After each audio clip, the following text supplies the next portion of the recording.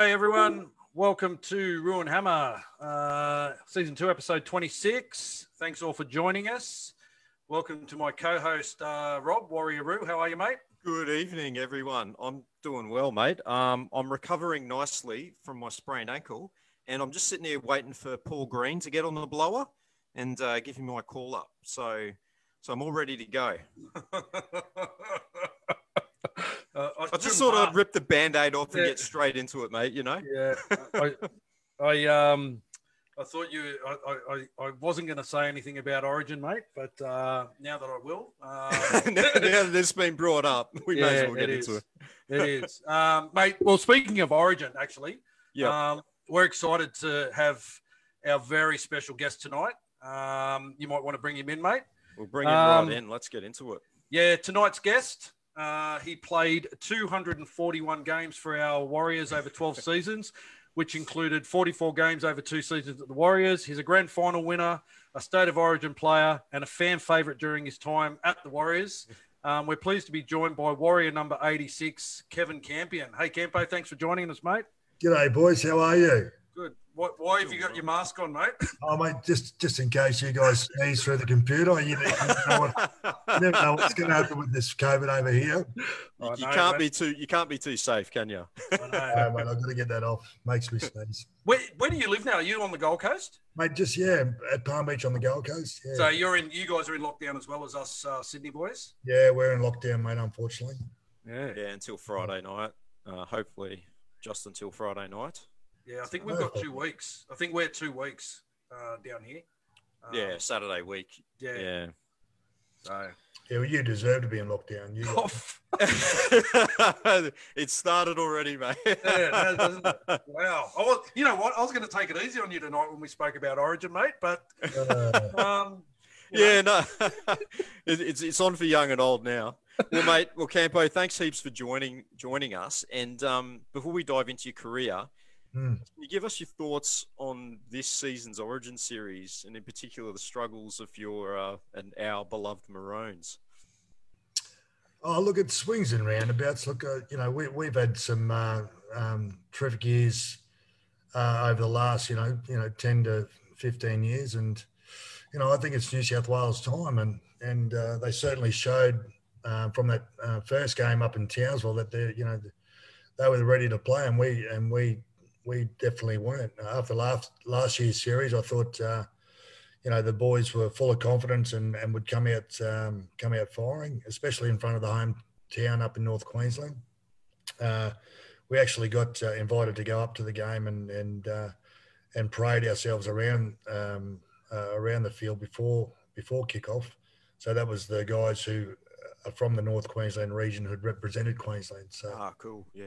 So we had names like Kerry Bowstead, Steve Jackson, Jamie Goddard, Russell Bowden, Johnny Doyle. Yep. And look, plenty of old Queenslanders there. And the atmosphere was electric and it was unbelievable on the night. But we just didn't fire. We just I think we were just running off last year's win, and I thought we thought we had to turn up and we just win the game. But it was disappointing for the fact that it was the first time in North Queensland and such a heartland region of rugby league. That's for me growing up. All I wanted to do was represent my town, Serena, and the district, Mackay, and also play for North Queensland. So. Yeah, in that regard, it was a bit disappointing. And, I thought after that first game, got the cobwebs out and going into, especially at Lane Park, just such a great atmosphere again. And, everyone's, getting behind the Queensland side. It just wasn't working. And we were just disjointed and didn't look like we'd been playing together at all. But full credit to... New South Wales, they're an unbelievable side. And they've got an abundance of talent in that back line, haven't they? Oh, not just in the back line. They've got a really hard, in sync working forward pack. And, and that forward pack gives those halves a lot of time with the ball, time to make decisions and, a lot of time to, just with ball in hand, and it was just it was like an NRL side playing against a Queensland Cup side. We were that far behind what they were doing, and we were lost. Like, you could see, we were in the stands watching, and you could see either side of the playing left or right. You've got Munster on the left hand side and Daly on the right hand side, and they, one was overcalling the other was overcalling the other, and Munster was throwing his hands in the air, and it obviously looked like the McCulloch just didn't have a clue who to give the ball to. So it was disappointing, but we've had our day in the sun, and I think especially the coach, I think he's learnt how to build a great team and a great culture, and I think they've worked it out. And we've had that for so long. And I remember going to games at Suncorp, with the fogs, and not even worrying about just drinking, not even watching the game, knowing that we were going to win. You're going to win, knowing that we were going to win. So good luck to them boys. And they deserve it. And the great thing about it, they're a good squad. They're not arrogant or they're just not an arrogant side of yesteryear where they used to be. When they were beating Queensland in the early 2000s by 50, they were arrogant, throwing bombs, grenades. That type of thing. They're not that side, and I wouldn't expect that from. And I've known Nathan Cleary for a long time, since he was a young boy from our time in Auckland. He's just, and I know his family. They're not that type of people. So, good luck to them. Mate, whilst we're on the topic of Origin, you made your Origin debut in the 1997 Super League Tri-Series in that Game 2 win over New Zealand. What was that like, getting the call up to play Origin, and describe your memories of that game? Yeah, look, at the time it was unbelievable. I just thought playing for Queensland was a pinnacle, and it was a separated competition with the Super League and the NRL. So, and not being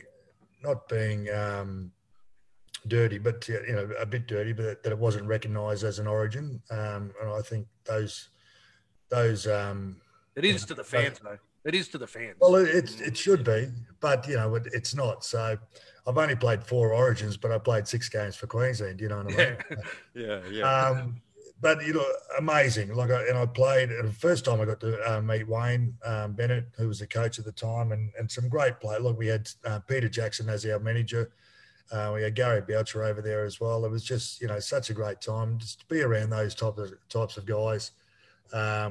It was just unbelievable. And we played the Tri-Series. We beat New Zealand in Auckland. Yep. And but it was still a bit of a wait to see if we were going to make the final, because I think New Zealand actually beat the Blues. So it was like a for and against sort of thing that we scraped into the final against the Blues. So that would have been a bit of a kick in the bum for Queensland. But we got into the final, and we played it at the old QE2 Stadium. Yeah, that's right. Yeah. And it went. I think it was the longest game in history at that time. 100 minutes, 100 minutes, and Nolly Goldthorpe, who was a mate of mine, kicked the field goal, so we couldn't believe it. Yes, but it was just an amazing experience and great to be a part of. Oh yeah, I was just going to ask you about that game, because that's one of the most memorable games of probably the modern era, because it was such an epic encounter. It went on and on. It just went on. I think Paul Green came close to winning it for us there and just missed out, and then it was your former teammate Noel Goldthorpe finally kicked a field goal right there to win 23-22. I think I had a chance to charge him down, but I just couldn't be bothered. I was just hoping the game would stop, and we didn't care who won at that stage. It was epic. It was for sure. You found yourself in that Origin wilderness for a few years before you were selected for Game 1 of the 2001 series, becoming the first ever Warrior selected to play State of Origin. Originally selected at lock, you found yourself starting at hooker. How did it feel to get back into that Origin arena, and was there much hype back home in New Zealand over your selection as the first Warrior selected to play? Oh, look, yeah, it was amazing to make the side, but yeah, I don't think there was that much hype over in New Zealand at the time. I think that was 2001. I think the Warriors were sort of a not an embarrassment, but you know they weren't highly thought of in New Zealand sports. So, and we were competing against the rugby. So it was like my time in Adelaide when I played for the Rams. You know, we were competing against the AFL, and you just don't realise how much of a hold they have on you know, a city when you're there. I think we were competing against the Crows, and the Port Power had just come into the competition. The Crows won the flag that particular year we were there. So, I mean, we didn't get much rugby league coverage, and it was a bit similar when I was over in New Zealand. We were sort of the poor cousins of the All Blacks.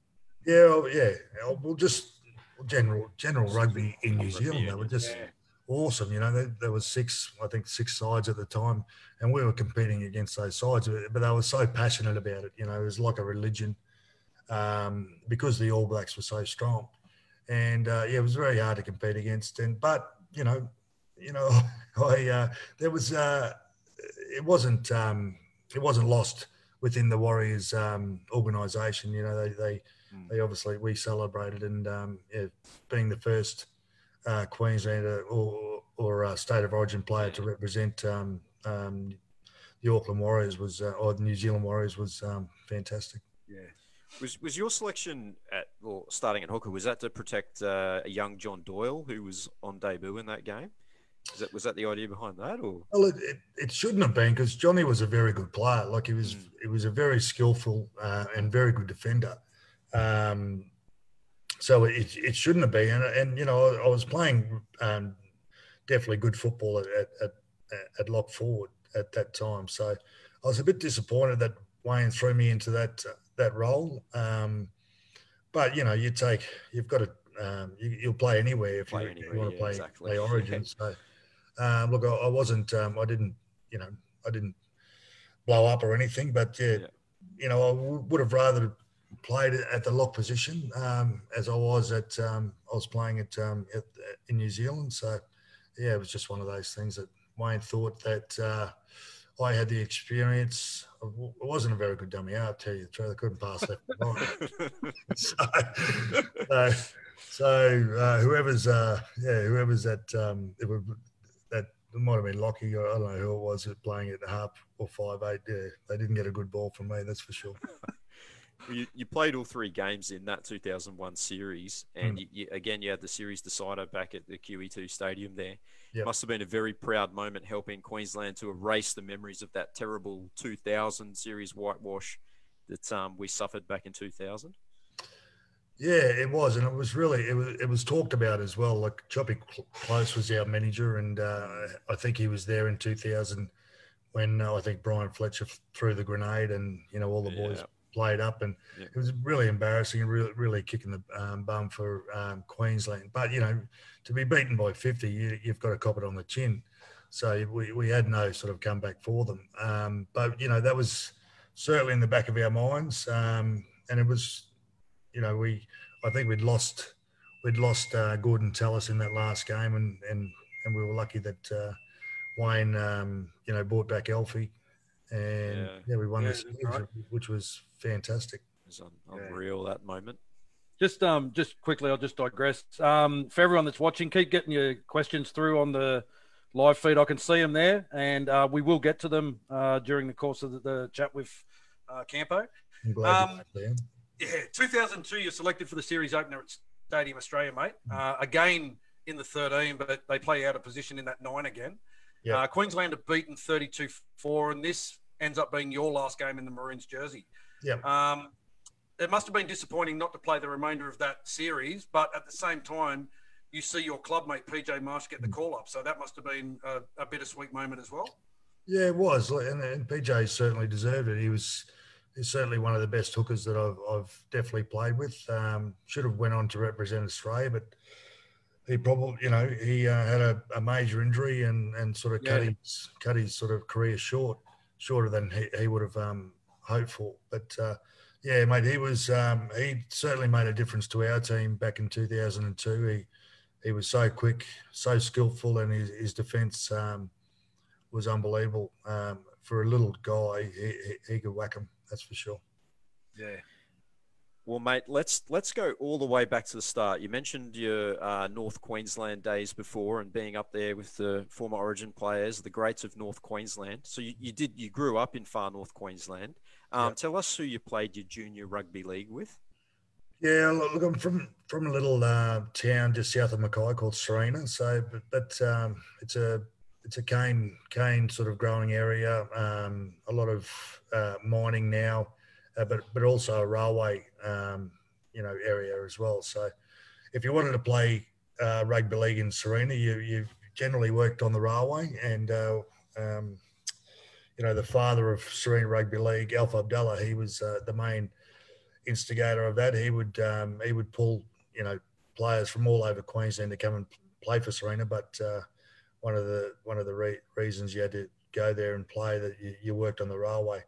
But that would give you sort of some leeway. You'd get time off work to train, and you'd finish work early to get to training early, and football would sort of basically ran the whole town. And the Mackay competition at that time was very strong, and not only the Mackay competition, but the regional areas, Mount Isa, Townsville, Cairns, Burdekin Whitsunday, and that consisted of it was a competition called the Foley Shield. So that was a really big competition in North Queensland at the time, and so to represent, obviously make your A grade side in Serena, then represent Mackay to play Foley Shield, and to win the Foley Shield was like a massive achievement back in those days. The region has produced so many great players of the game. You must have played with or against some of those great players in your junior days. Can you? Oh look, yeah, definitely. But if you look back, you're going way back to our junior days. We used to have a round robin competition up in Townsville, and there was, so I was in the under 13s or 14s, and so there was Gordon Tellis in the under 13s. There was Jamie Goddard in the under 12s. There was, players like Johnny Doyle, they were playing there, and Johnny Buttygig. Mate, there was Denny Moore was another one who represented Queensland. They're all Sailor. Wendell. Well, I played with Wendell in Serena. So yeah, and you look, not only Wendell, but I whoever. I didn't play with Dale Shearer, but he represented Serena as well, and Mackay, and Martin Bella. So there was a lot of Bellas from around the area that either played for Mackay or North Queensland, and there was and their cousins, the Flossies, and their cousins. There was just, mate, it was just so many players that I even play with. Dane Gaigai's dad to win the 91 grand final. So that was Ray Gaigai, and Ray was an exceptional player. You talk about how good Dane is, but being an old head, I would have thought Ray was a better player, and one of the better players that I played with. And he obviously he went down to the Brisbane Broncos and didn't work out for him, and then he came up and represented North Queensland. So yeah, look, it was so many great players that I played with. I know Daly Cherry Evans. His old man was captain coach of Serena for a long time there, and I know Daly played for Serena as a young kid. So we always say that Daly's from Serena as well. Yeah, nice. Well, you make your way down to the Gold Coast, and you make your first grade debut for the Seagulls in round 2 in 1993 against the Illawarra Steelers in a close 5-4 loss. How did the move to the Gold Coast Seagulls happen for you, and what was the lead up to your debut like? But it happened. I went to the Gold Coast Seagulls. I trialled down at Western Suburbs at the end of 91. And I had made their under 21 side, so I was trialling for the under 21 side. So I drove down to Sydney to trial, and then I drove back home, and then I was just basically on my way down to start my career in Western Suburbs in Sydney, and and there was an old mate of mine in Mackay, Butchie McCall, his name was. He'd been in touch with Grant Bell, who was now the under 21s coach at Seagulls, and Belly basically said to come there before I went down to Sydney, come and have a couple of games, trial games with us, and we'll just see how it goes. And look, I went there the first day. I got to Seagulls. Look, I didn't even know who the Gold Coast Seagulls were, to tell you the truth.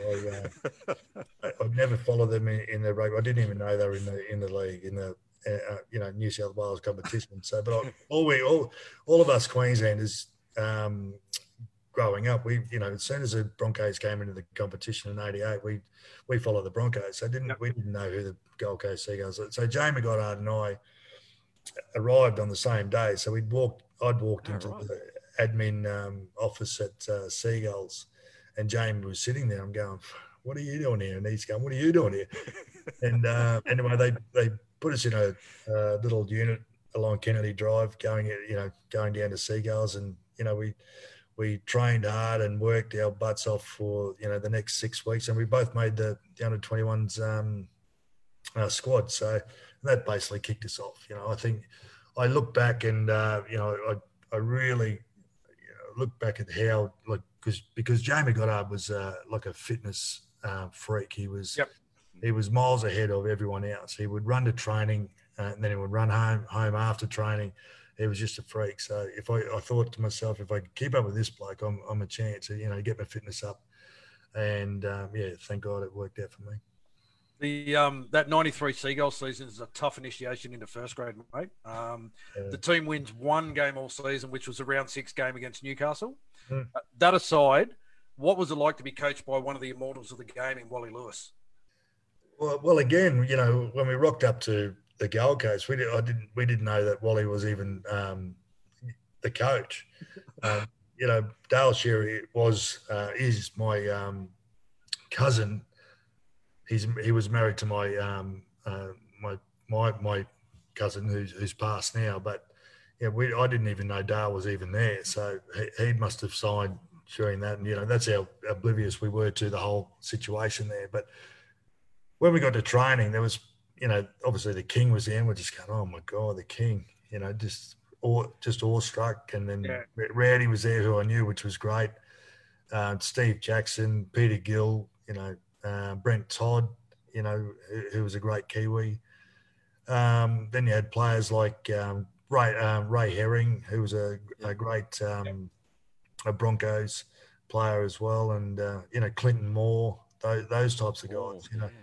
And so it was a really good squad, and it was a great environment to be around. The King was just unbelievable. Belly was our under 21s coach. We spent a lot of time with Belly that first year, and I learned a lot about rugby league. And we'd go to training. We'd have to be there 3 times a week, so like a Monday, Wednesday, and Friday. But we'd start at 5, but we wouldn't get out of some of the sessions until midnight. So, and then we'd have to go and work the next morning. So you'd just be exhausted the whole time. It's just, but it was a learning curve, and that first year in under 21s, I probably learned more than I did in the next. That was 92. I mean, more than I did in the next 3 or 4 years that I did in playing first grade. Well, the 1994 season, your Seagulls produced what was considered at the time to probably be one of the greatest upsets in NRL history, defeating the Broncos in front of a big crowd at Carrara Stadium out there in round 2. You score a couple of tries in that game as well, which happens to be your first tries in first grade. So how do you remember that game? Oh, mate, I can't remember much after the game, but funny thing, we had I think it was the Gold Coast Indie weekend. Well, it was definitely, and we had about $30,000 or $40,000, 40,000 people at Carrara Stadium, so it was packed. Not only to see us, but obviously down there for the Indy. But we beat the Broncos convincingly that night. And the funny thing is, we had beaten the Broncos, but they still got carted around like a cavalcade parade against around the Indy track, like rock stars the next day, and we were still, I think we were still on the drink, to tell you the truth. Oh man, 95 proves to be the final season for the Seagulls in the then ARL competition, and you signed a contract with the Super League competition during that year. Tell us how that evolved for you. Yeah, look, you got to understand, you know, when you in the early days, and it's not like it is today. Like we were sort of pioneers, you know, bringing rugby league to the forefront back in those days, and Super League was a big thing for that movement. You know, the players weren't getting much money. I know that, you know, my first grade contract, I was on a $30,000 contract, but I had to play 20 games to get the $30,000. So and they were run-on games. So if I got 18 run-ons and 2 reserves, I didn't get any money. So that's just how it was. And match payments didn't mean a thing because we didn't win any games. Yeah. So it wasn't much going for us back then. You won one game. So look, my first grade year was I was on that contract, 30,000 for 20 games, and I played 19 and 2 reserves. Would you believe? And they weren't going to give me my money. Oh no. No. So luckily, you know, everything sort of worked out, and they signed me the next year, the 94 season, for $30,000. So I didn't have to worry about playing the 20 games to get it. So when Super League came along, you know, everyone thinks there was a Super League war and ARL versus Super League, but, you know, the players were just desperate for the money that they deserved, basically. You know, we were training 3 or 4 days a week, and, you know, we were training, you know, 3 or 4 hours a day. And we had to go to our gym sessions in the morning. So we had to complete that and then have to come back in the afternoon, and then, you know, 3 or 4 hours of training then. So, you know, it was sort of semi-professional, but we weren't getting professional money. So when Super League came along, a lot of the fringe players like myself sort of jumped at it. We got offered some really good money. We got offered a fee, you know, like a 30,000 sign-on fee just to sign on. So it's just going, happy days. How good's this? Where do I sign? So, and then you got your 120 to 150 to $180,000 yearly fee, which was great. Look, it just changed the game, changed the whole landscape of the game. I think as fans, though, we don't, like, when you think back to that Super League and the ARL thing, and, you know, they call it the Super League war, but I think the war was played out in the media between the actual governing bodies. The players themselves, I don't think any fan begrudges any player signing for either Super League or ARL, wherever they're going to get their most value from.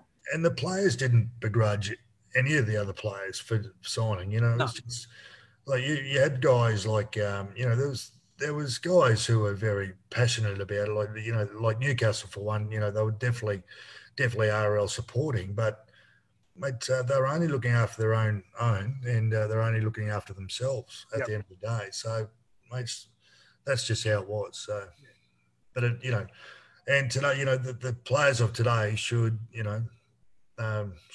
be reminded that what those players went through to get to where they are today. Absolutely, yeah. Yeah, well, unfortunately, the Seagulls ended up folding at the end of that 1995 season. You played your final game for the club against the Western Reds, and the very last game for the Seagulls was a 14-all draw against the North Sydney Bears. How do you look back on your time at the Gold Coast Seagulls? It was the best. Like, most of my great mates are from the old Seagulls days, and certainly more in contact with those guys than probably at any other club that I went to, because, you know, we're only kids, and especially the '92 season, my first season there. We had a great under 21 squad, and we're all great mates today. And we all go. It's great. It's great going to the reunions. That and I've got a lot to go to, but the Seagulls are probably the best ones to go to because we just have such a great time and a great laugh. That time period in the lead up to the ARL and the Super League split, as I said before, it was a pretty confusing time for players and fans alike. You find a home at the St George Dragons for the '96 season. How did that all come about? Well, I'd signed Super League, so in the Super League, so when you're putting your preferences down to where you wanted to go, I wanted to go back to North Queensland. I wanted to go to the Broncos. Yep. Or I wanted to go to Canterbury. So that were my three choices. So none of those sort of came to fruition. So they sent all the discards sort of down to Adelaide or Melbourne, or the Western Reds. Yeah. So we really didn't get a choice. So all the fringe players sort of got posted down to those areas. But so we went down there for the pre-season and we lost the court battle and we had to go home. So I actually went back to the Gold Coast under the Gold Coast Chargers banner. And I basically, I really I needed a change. I didn't want to go back to the Gold Coast. And one of my great mates is Adrian Brunker. He'd signed with St George. So, and he had a word to David Waite and Waite gave me a call to come down and so I jumped at the chance and I had one of the best years. If I had a club that early in my career that I really really wanted to stay at, it was St George because so many great blokes there. Not only the players were some great players that I played with, but Mark Coyne and Anthony Mundine and Nathan Brown and Troy Stone, Jason Stevens. We had so many good fellas there that were just terrific blokes and so welcoming St George, and the history behind the club, winning 11 straight premierships was just unbelievable. You go to those the old boys days, and we'd go back to the club, and we'd all stand. We'd all the old boys would come back, and we'd be in the area having dinner, and then the old legends would come like Norm Proven and Johnny Raper and Reg Gasnier. We'd all stand up and revere them as they walk in. Just unbelievable, Billy Smith, if he was allowed in at the time. So it was just unbelievable. Just a great club, but more so the players, were just fantastic. Just had a really good time. Yeah. Well, you got on really well on the field as well that year because you went on a massive run and you eventually beat Hammer's old team, the North Sydney Bears, to qualify for the big dance. But you came up against a red-hot Manly team. How do you remember that crazy run to that 1996 grand final, though? Yeah, it was a bit crazy. Look, I think we were just running midfield with 10 games into the competition, and we just got in this mad run, and we won 11 out of our last 12 to scrape into the final. So, and then we beat Canberra, and then we beat North Sydney, then we beat the Roosters to go into the grand final. It was just unbelievable. I mentioned players before. We had Scotty Gourlay and Dave Barney, all those types of guys, just great old stages that, mate, you just had to be there just to really appreciate rugby league because these guys were just, it was just such a joy going to training every day and listening to the banner. The boys would just comment. We had a goose of the week every week, and there was I think it was Dean Raper. He was our fullback at the time. Right. I reckon out of the 22 proper games that we played during the year, he would have got Goose of the Week 21 times. So, and I think I got the other one. The other one. You yeah, go on, mate. No, all good. I was going to say you line up for your first grand final that year. Unfortunately, you go down to the Sea Eagles 20-8. How do you remember that game? And can you tell us, because we have guys on the show and they talk about that week leading up to the grand final, how it's just a blur. What was your first grand final week experience like? Yeah, it's a bit like that. Like there's a lot of activity going on during the week. So, you know, we've got the grand final breakfast and lead up, and you've got to do functions here and functions there. But yeah, we probably didn't handle the grand final. You know, I've played in 4 grand finals, and that one in particular stands out. Because we changed a few things on leading into the grand final, how we were going to play for one, which we really didn't have to. I think coaches overcoach sometimes, and you know, they think once they're at the big dance, they think they can be smart and do things a bit differently, and we didn't have to. We played a brand of football leading into to get us there, and all we had to do was play that sort of brand to get us over the line. But you know, not taking anything away from Manly, they were a really good side. You know, they're the best defensive side in the competition at the time, and they were hard to beat. You know, so we were on the back foot basically straight away. I think we decided to do a short kickoff, which we hadn't done all year, and that's how we started the game. And basically, they were on our, they were attacking our line after 5 tackles, and we were on the back foot straight away. So grand finals are funny, and I'm really glad that I experienced more grand finals, because that first one was really disappointing for me, because it goes so quick. You just and you can get lost in the whole week, leading into it, and you can listen to outside influences, and it really sort of takes over. So yeah, you've got to be very careful when you. It wasn't until I got to the Broncos that I learnt what was really needed to win a grand final. Yeah, well, after the disappointment of the grand final, the Super League competition eventually does kick off in 1997. And it's a year that probably no rugby league fan will ever forget because of the split competition.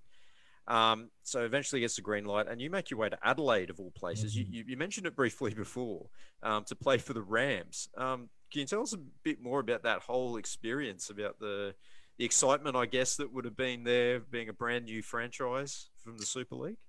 Look, it was exciting, and Adelaide was a beautiful city to live in, and we had some terrific players down there who still, great mates today. And that's a great thing about traveling around and playing at 6 clubs. You meet some wonderful people. But, we just didn't have the coaching nous that was needed for a new club. And, yeah, we struggled on the field, definitely on the field.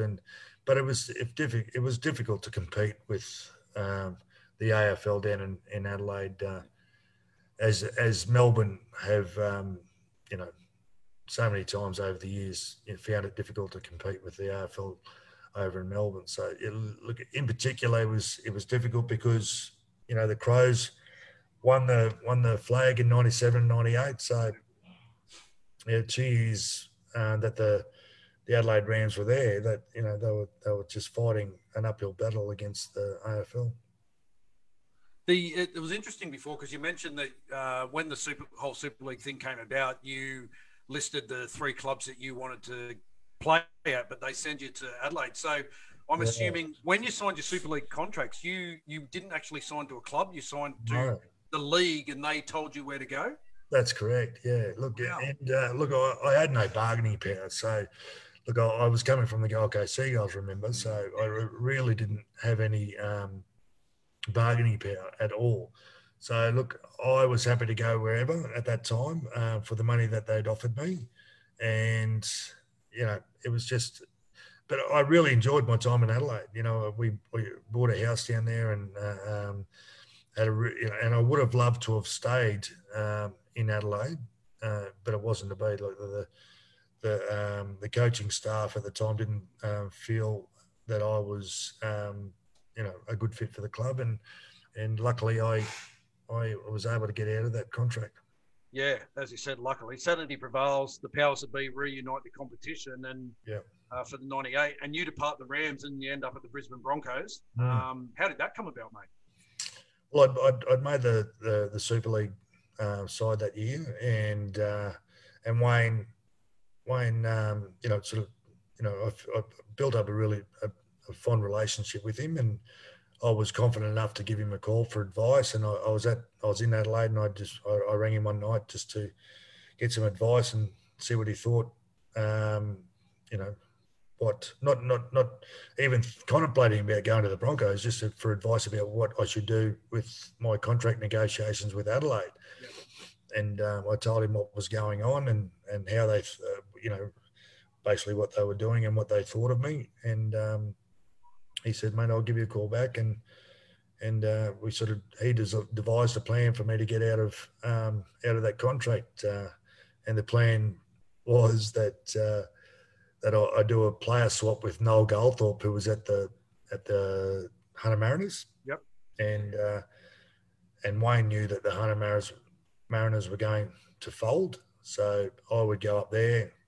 Goldie would go down to Adelaide. And Goldie and I still laugh about it because Goldie and I are pretty good mates, and I always give it to him about going to Adelaide because it was the worst thing he ever did. Anyway, so I went to the Hunters. And I was only going on what Wayne was telling me. So I was thinking I was going to the Hunter Mariners, but I was ringing Graham Murray, who was the coach at the time. I was saying, Muzz, because I was on the Gold Coast waiting. I said, Muzz, what do you want me to do? Do you want me to come down and start pre-season? He goes, no, you just start there. No dramas. I'll send you some programs. And obviously he knew something was going on. And next minute, I get a call from Wayne. He said, look, the Hunters folded and welcome to the club. And I said, happy days. I was, Noel Goldthorpe sitting at Adelaide. I'm now going to the Broncos, one of the three teams I picked, which I wanted to be, going into the Super League contract. Geez, well, what a fruitful move, though, because you find yourself in a team that many regard as probably the greatest club side ever assembled, chock full of rep players left, right, and centre. You must have been pinching yourself, finding yourself in that team. Yeah, look, it was unreal. It was but I was under no illusions. I had to train really hard and make them. I was not guaranteed a spot in that side, and I had to basically, I trialled. I didn't even trial with the A-grade side. I trialled with the feeder club, and Wayne brought me onto the bench for the first game, which was great. And I said I don't think I ever left the team, which was great. I played a few run-on games that year, but just to be a part of that side was enormous. The quality of players. Playing with Elfie and Kevy was just unbelievable. You qualified for your second grand final in '98, and you spoke of it before. What lessons did you take away from your previous experience a couple of years ago when you were at St George in preparation for this one? Yeah, well, Wayne sort of kept things really simple, and he made sure every player knew their job in the team, and that's all you had to do was concentrate on your own job and not get out. Not do anything out of the ordinary that you think you should do to win a Clive Churchill medal. So as long as I played my role in the team and I did it to the best of my ability, that's all the team needed. And history shows that out of the 3 years I was there, we won two grand finals. Under that under that really basic game plan. Well, you score a try in that game, although I'm still not sure that you actually got the ball down there. Looking back on it, but it turns out to be a massive win for your Broncos over a very plucky Bulldogs team that year. It must have been pretty sweet though to finally be on the other side of the ledger this time after the defeat of '96.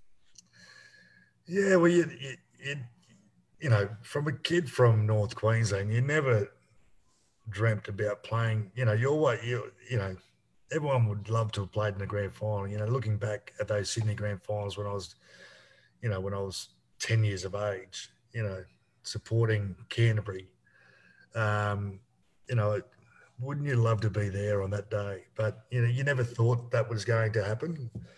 Um, it was just unbelievable. You know, it was something that, you know, to play in one grand final, I never thought I'd get the opportunity to play in another after that first one in '96, you know, and a lot of players don't get to play in a grand final.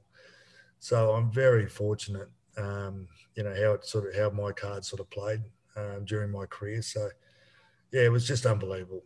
And um, but you know, we didn't do it that easy, you know, on the day. Like Canterbury gave it a good crack, that's for sure. And we actually didn't.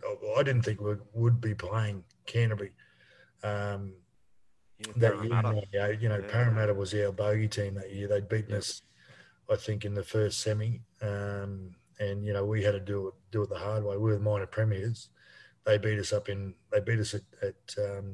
QE2 Stadium, and we really had to, you know, come back and give it our all to get there. And I thought that we would be playing Parramatta.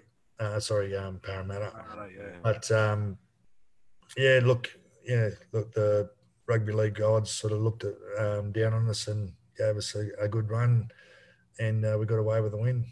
Well, the rugby league gods continued looking down on you, mate, because you had a couple of really successful years at the Broncos there. You again playing in the 2000 grand final, beating the Roosters 14-6.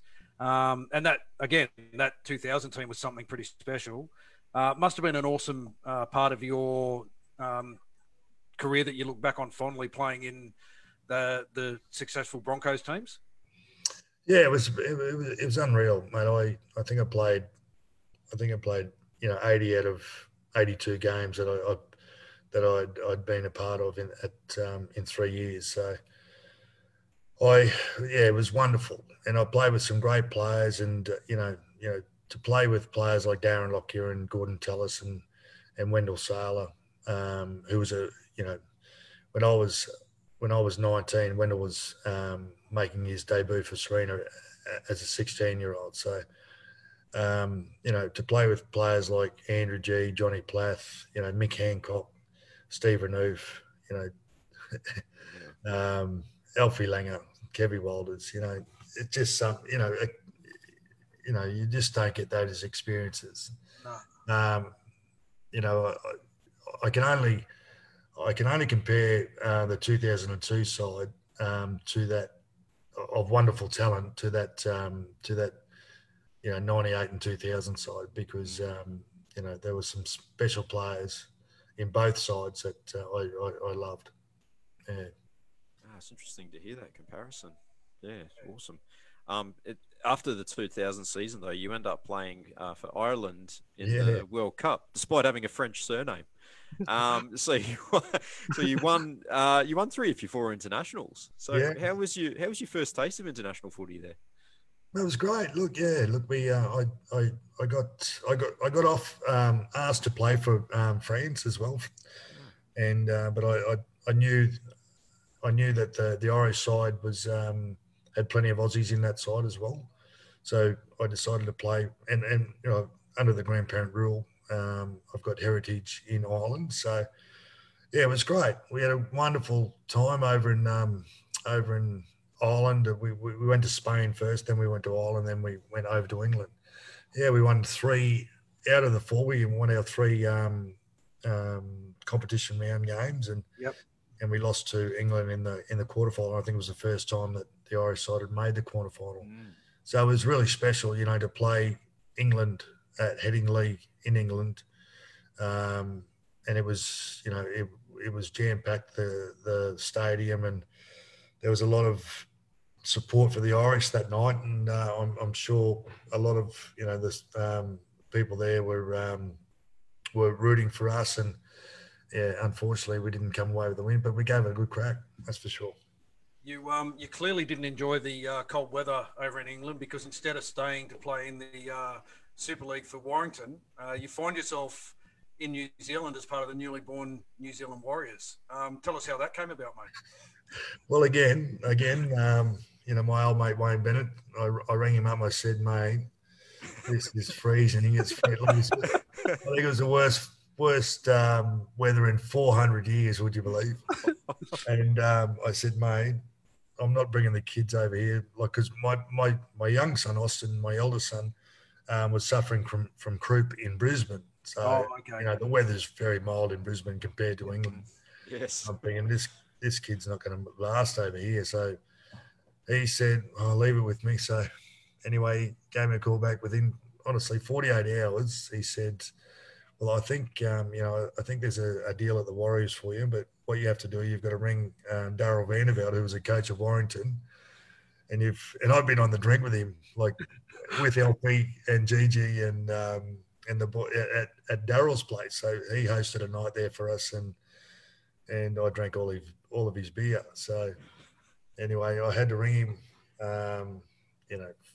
2 days later, and just said, mate, I just can't come over. And it's a personal thing, it's a family thing, and I got a release, which was great, and one of the best moves of my career.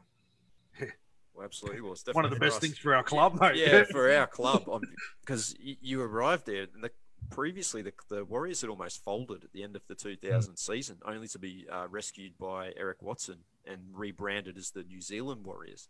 Yeah. What was your first impression when you arrived at the club? Well, my first impression, I got picked up by this bald-headed big guy, and he was taking myself and my manager out, and I'm thinking, geez, Owen Gittenbell's here as he's picking me up. He's taking me out to breakfast. But it's bloody Mick Watson. Mick Watson. He was pumped up. It looked like he had just come out of the gym. He was, high-fived me, acting like a, like young school kid. And I'm thinking, Jesus. I'm thinking, I had a bit of a laugh. We always have a laugh, man, Mick, about the club at that time. But it was certainly a time where they were rebuilding. If you remember back then, we had the old facility across the road at I can't think, Beasley Avenue, I think it's called. Yep, that's it. Beasley Avenue, and it was just a large tin shed. And it had all of our weights in there, and the offices, and I remember the carpets being so bad in the admin area that they brought in just a bucket of paint, and they just rolled they rolled a new colour straight over the top of it because they couldn't afford to replace the carpet. Good as new, perfect. Yeah, but they had this dirty ice bath out the back, and it was I don't think the water had been changed since '95, and they made us. They used to buy these bags of these blocks of ice and just throw them in there, and that was our ice bath. So we just have to go in there, and you'd come out you go in there. I'd go in there, and jump in. I'd come out with a complexion like Clinton Tooby. I was so dark basically. It was the water was that dirty. Hepatitis shots all around. Oh, it was terrible. But we really appreciated it. We trained hard, and fortunately enough, we were under some good coaching, and we made the finals that year. Yeah, you had made your club debut in the loss against Canberra at Mount Smart Stadium. What were your impressions and memories of playing your first game at home in front of the Mount Smart faithful? Oh, it was great. Look, there was no expectations, which is a great thing. So I think they were. If we won, fantastic. If we lost, it was just good to be there and witness it. But which was a great thing. There was no pressure, but when we did start winning, and the crowd started supporting us, especially the Auckland City crowd, it was unbelievable. That going to Mount Smart Stadium for a team for an away team coming into the stadium, knowing what they're up against, it was really a bit daunting for them, and it reminded me of the Broncos. We just knew, especially 2002, because we didn't lose many games. We just knew we were going to win, and it was such a good confidence, knowing that I didn't know how the other we would laugh. I remember at the Broncos at QEST Stadium, but when the away team came past us, they had to walk past our sheds basically, or where we were warming up sheds, to go and warm up themselves. And we were basically in there high-fiving each other, just joking around, and you could see the fear in their eyes walking past us, just going, they're up against these boys, knowing that they're going to get beaten by 50. And we had that sort of aura about us in 2002. Well, 2001, you were named as co-captain alongside the little General Stacey Jones. That must have been a huge honour for you. Yeah, it was a bit of a shock, and something that I really loved doing at the time. It was just to be recognised by your peers as as the captain of the club, which was really nice, and took me a while to sort of warm to the sort of the captaincy. My first few months playing in Auckland for the Warriors, it took a while to find my feet. I struggled with how the boys played and how they approached the game, and more so how they played. It was a lot of they didn't want to do the hard work first to beat teams. They didn't want to get into the grind or things like that. So it was something that I wasn't used to. I knew what we needed to do and how to win games, but it took a while to sort of convince some of the boys to. I just remember being on the field, some guy just screaming at guys just to, not pass the ball, just go down with it. Please go down with it. Just be patient, And so it took me a while to get my head around being a captain and how to approach the games, because it was the skill level was unbelievable, and it was something. I'm trying to give you an idea of, we had certainly some great skill at the Broncos, but these guys were just off the charts. Just unbelievable. Everyone had skill, even the front rowers were trying to be 5'8". I remember Jerry see chipping and chasing. I'll just go, stop. We're not going to win games like this, If we do this, just keep on doing this, grind. And then at the end of the later stages of the game, we'd roll over the top of them with that beautiful skill. It's funny you should mention that, because that season, that 2001 season, we did struggle to get repeat wins. However, the club did have this innate ability to produce massive comebacks, particularly against the Bulldogs, Seagulls, and the Panthers. And you've just touched on that. Was that a confidence thing within the squad that they could come back from anywhere, or was it just that, I'll give Ali Lauatiti the ball, I'm sure he can do something pretty magical, and, Jerry with his chip and chase? We just didn't, we didn't want to work hard for the win. We wanted to beat teams on flair, but not put in the hard work. And it's just not how you do it.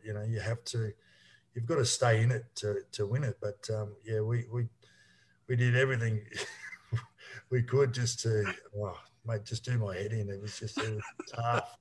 It was really tough, and you can interview the boys that were there, and they laugh at how I used to scream at them, but it was just it was just something that I really found it difficult to deal with. I can imagine. There's a few of those boys doing impressions of you on that 25-year documentary about you going off of them. No, no, Monty Beethan does a good impression of me. I think the great Stacey Jones does a good one as well. All right, Yeah. Stacey, we'll have to get him to do that sometime, eh? Yeah, but I knew my place in the team. I never roused on the little general, that's for sure.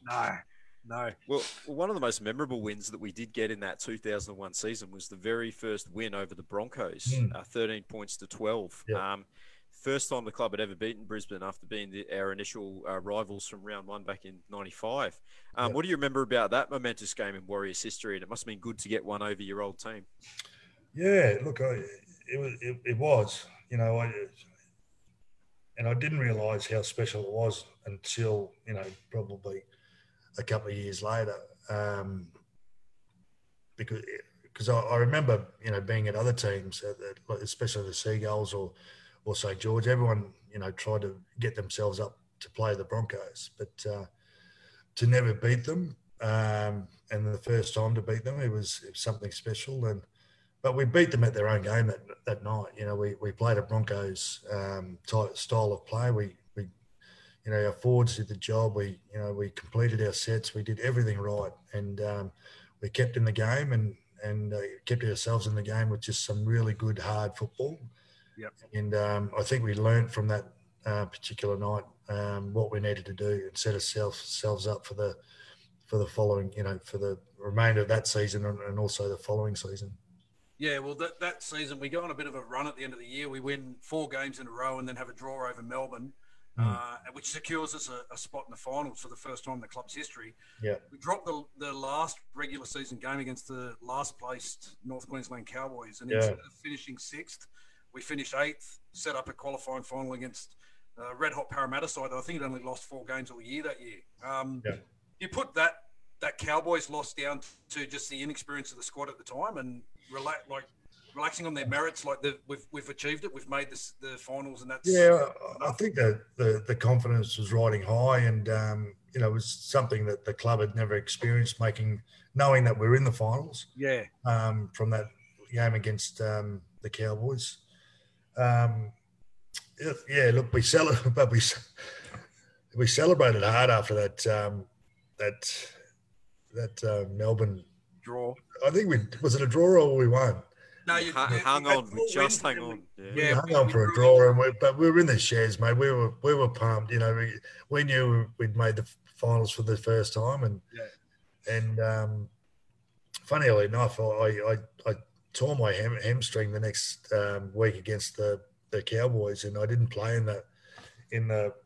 But I think it was probably the excessive alcohol that I consumed the Melbourne game. It was one of only a number of occasions that Ando let us have a drink, and we really partied hard. And you know, full credit to us because you know, that was our first time making a top 8. So unfortunately, we were up against one of the best sides in history. History shows that they didn't win a grand final, but they were one of the greatest sides to win a minor premiership that year. Yeah, I guess it was a victory in itself for us just to get there, and everyone was just rapt to finally make the finals, which brings us then to 2002, and we obviously go into that season on a high. And as you mentioned before, just such a great season, 19 wins and 8 losses. This is something we talk about a fair bit in the show, is like getting the balance of the squad right. And so were there any indications in preseason that you'd probably finally found the right mix of the young local talent and the youthful exuberance with some seasoned veterans in the squad as well, like yourself and Ivan Cleary? Yeah, it was a great mix. I think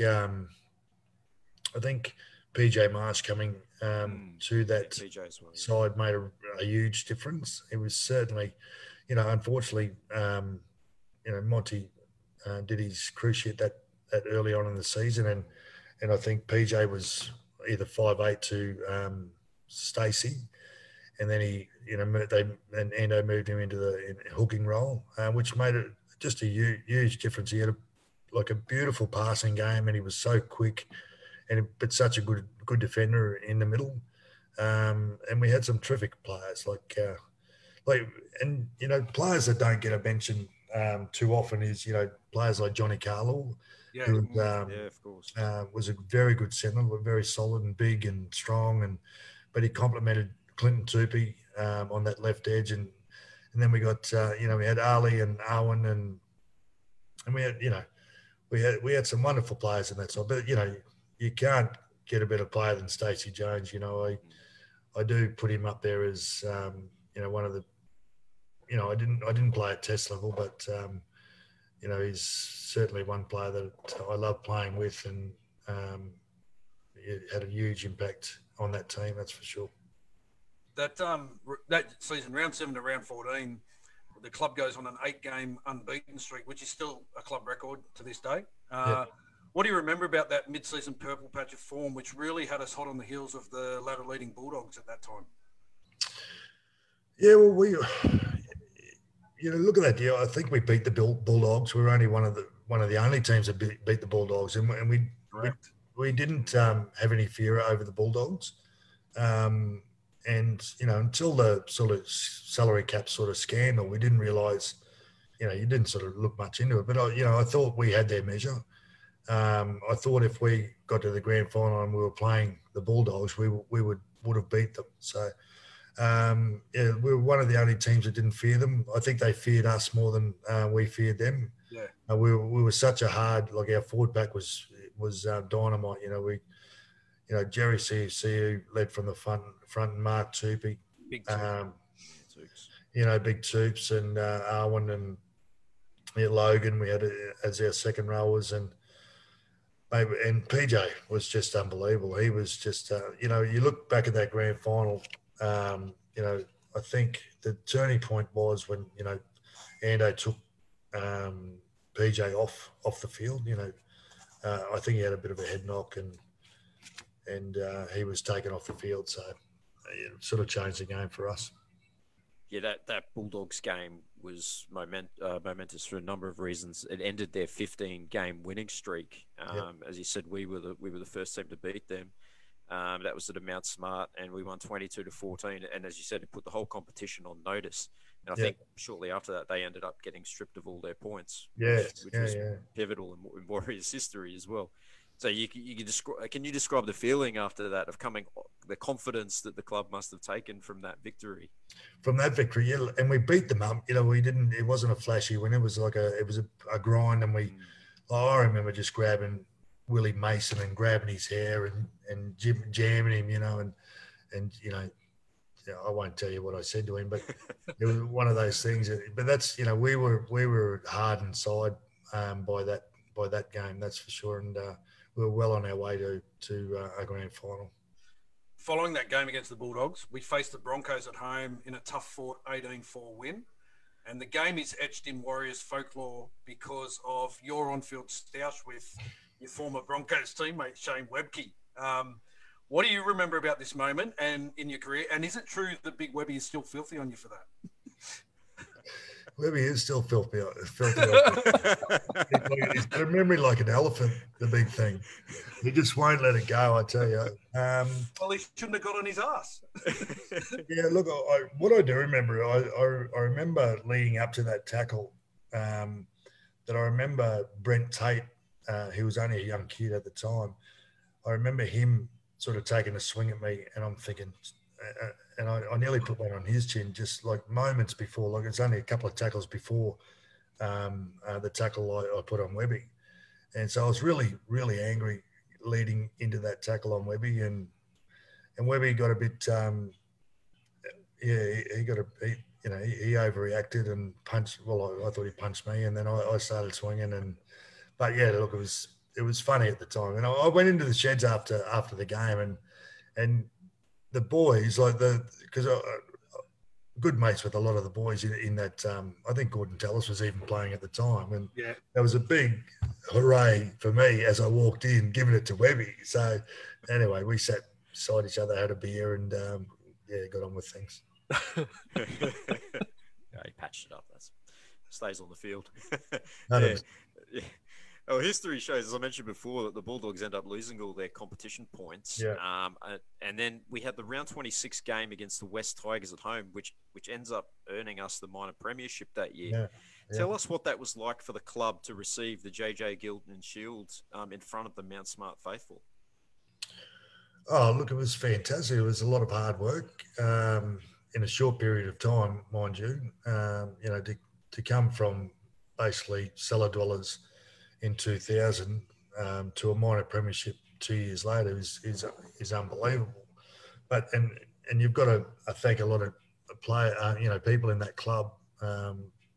Eric, for one, who bought the club, gave all the decision-making things of the club to Mick Watson, I think, and Daniel and Kempy and all the coaching staff. You know, they did a wonderful job in a short period of time.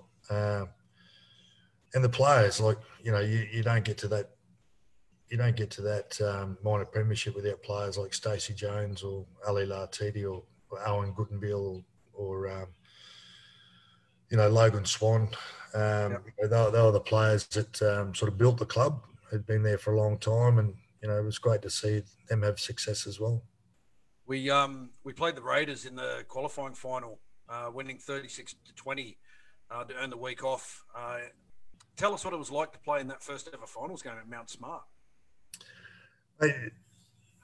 You don't understand the crowd at Mount Smart. It was just, I know they built that new stadium. I'm not sure even what they call it these days. What do they call it? Well, it's Mount Smart now. I think it was Ericsson when you got Ericsson. It was Ericsson. That's right. Yeah. Yep. So, and they didn't have the new stadium then, mate, it was unbelievable. It was unbelievable. I can only imagine the first game there in '95, what the atmosphere was like, and to beat them, and the crowd was so, the crowd's so close. They're right, basically on the sideline, so you could hear it. It's funny when you look, but being a spectator now, so going to an Origin, and you're watching the players, and the crowd, how they react to certain things. Someone might make a tackle, big roar. Someone does a kick, great kick, big roar. Someone scores a try, big roar. You don't get that when you're a player on the field. You can the crowd's there, but you sort of don't.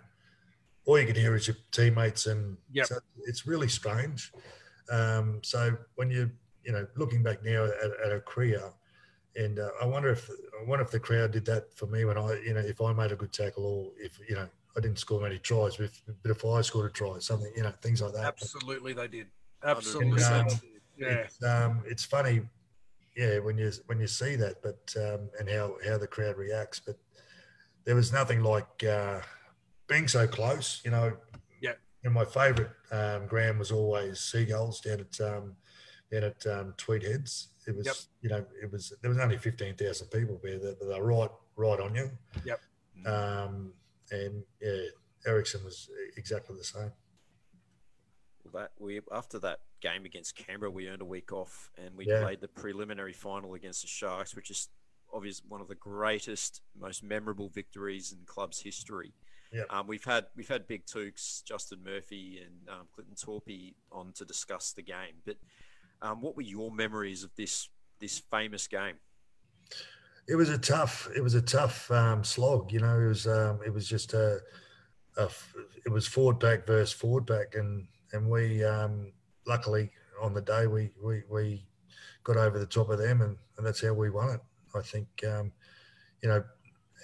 talk about changing how the way you play. That game against the Sharks set us up for the grand final, got us into the grand final. Yep. And that's the brand of football that we needed to play to beat the Roosters. Yep. Because it was that's what we're all about. We were a forward pack who were, we were an ugly forward pack who could beat up other teams. Yeah. And our back line was certainly flashy, but we couldn't win games unless our forwards did the job. There was an iconic picture of that aftermath of that game with yourself and Jerry CEC, arms raised in the air, looking at the crowd. That was my back in the days when first computers came out. That was my desktop. Yeah, mine too. So long, mate. So That was long. awesome. Yeah. Yeah. Well, actually, it was Jerry's head that gave me 70 stitches that particular day. So he opened me up like a watermelon. Jeez. You did have a habit of bleeding. But that one, I got stitched by the doc after the game, obviously, and he said, "This is like stitching a patient who's just been in a major car accident." Well, Jerry's a big man. My forehead's still numb. I promise you. It's still numb. Yeah. What was it like when the squad returned home to New Zealand, having qualified for the club's grand final? And did your previous grand final campaigns with the Dragons in Brisbane give you that knowledge and grounding to deal with the hype of the week leading up to the game? Yeah, it did for myself. A few of the guys sort of got a bit overawed and playing up to the media and probably took it a bit too far. And when you look back, I as an elderly statesman in the side, I probably should have pulled a few heads in. You can celebrate, but there's nothing like celebrating with the ring on your finger. Yep. That's for sure. So yeah, look,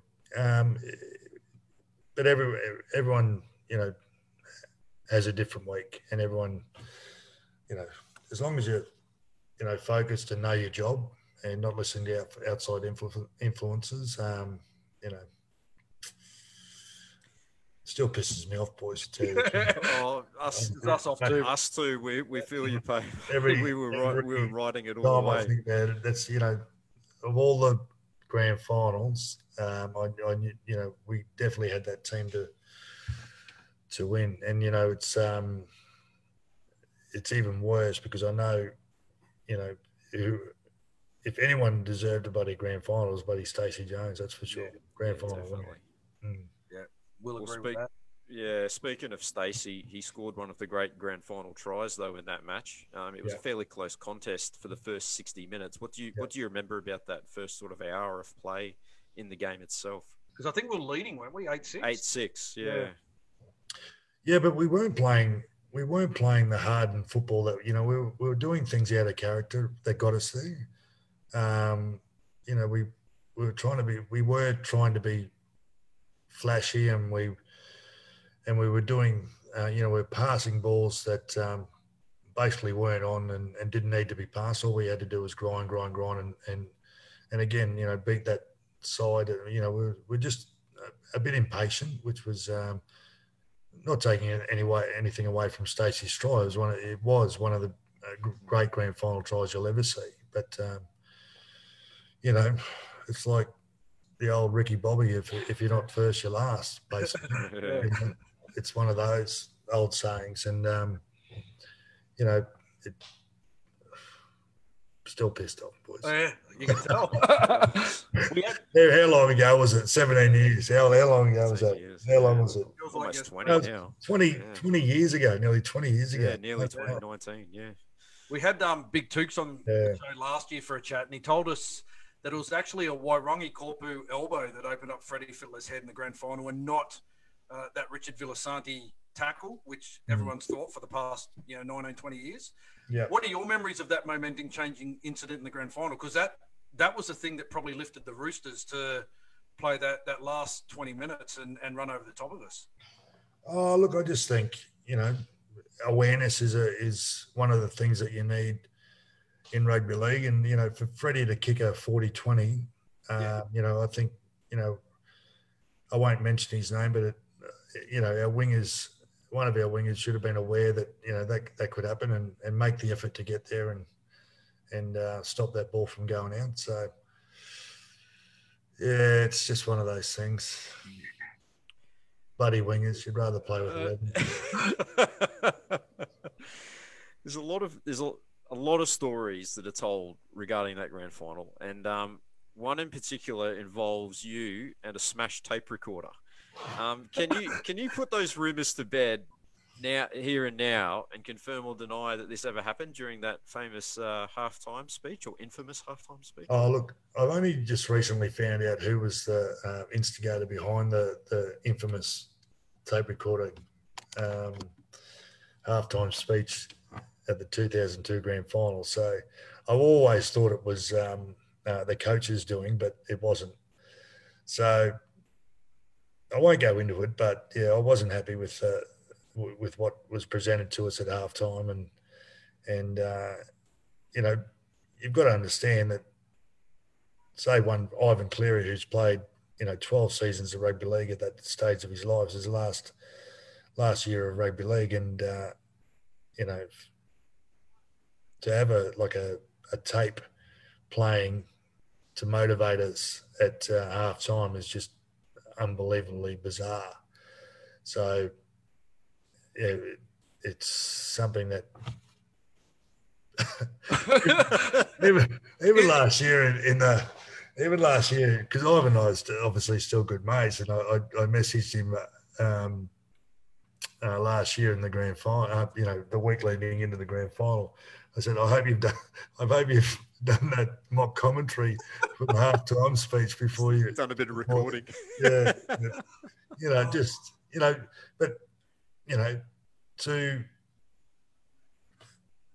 that's his only grand final, mind you. Yeah. So for that to happen is just bizarre. You know what I mean? So I'm not going to say if it was true or not, but yeah, it was true. Yeah. Yes.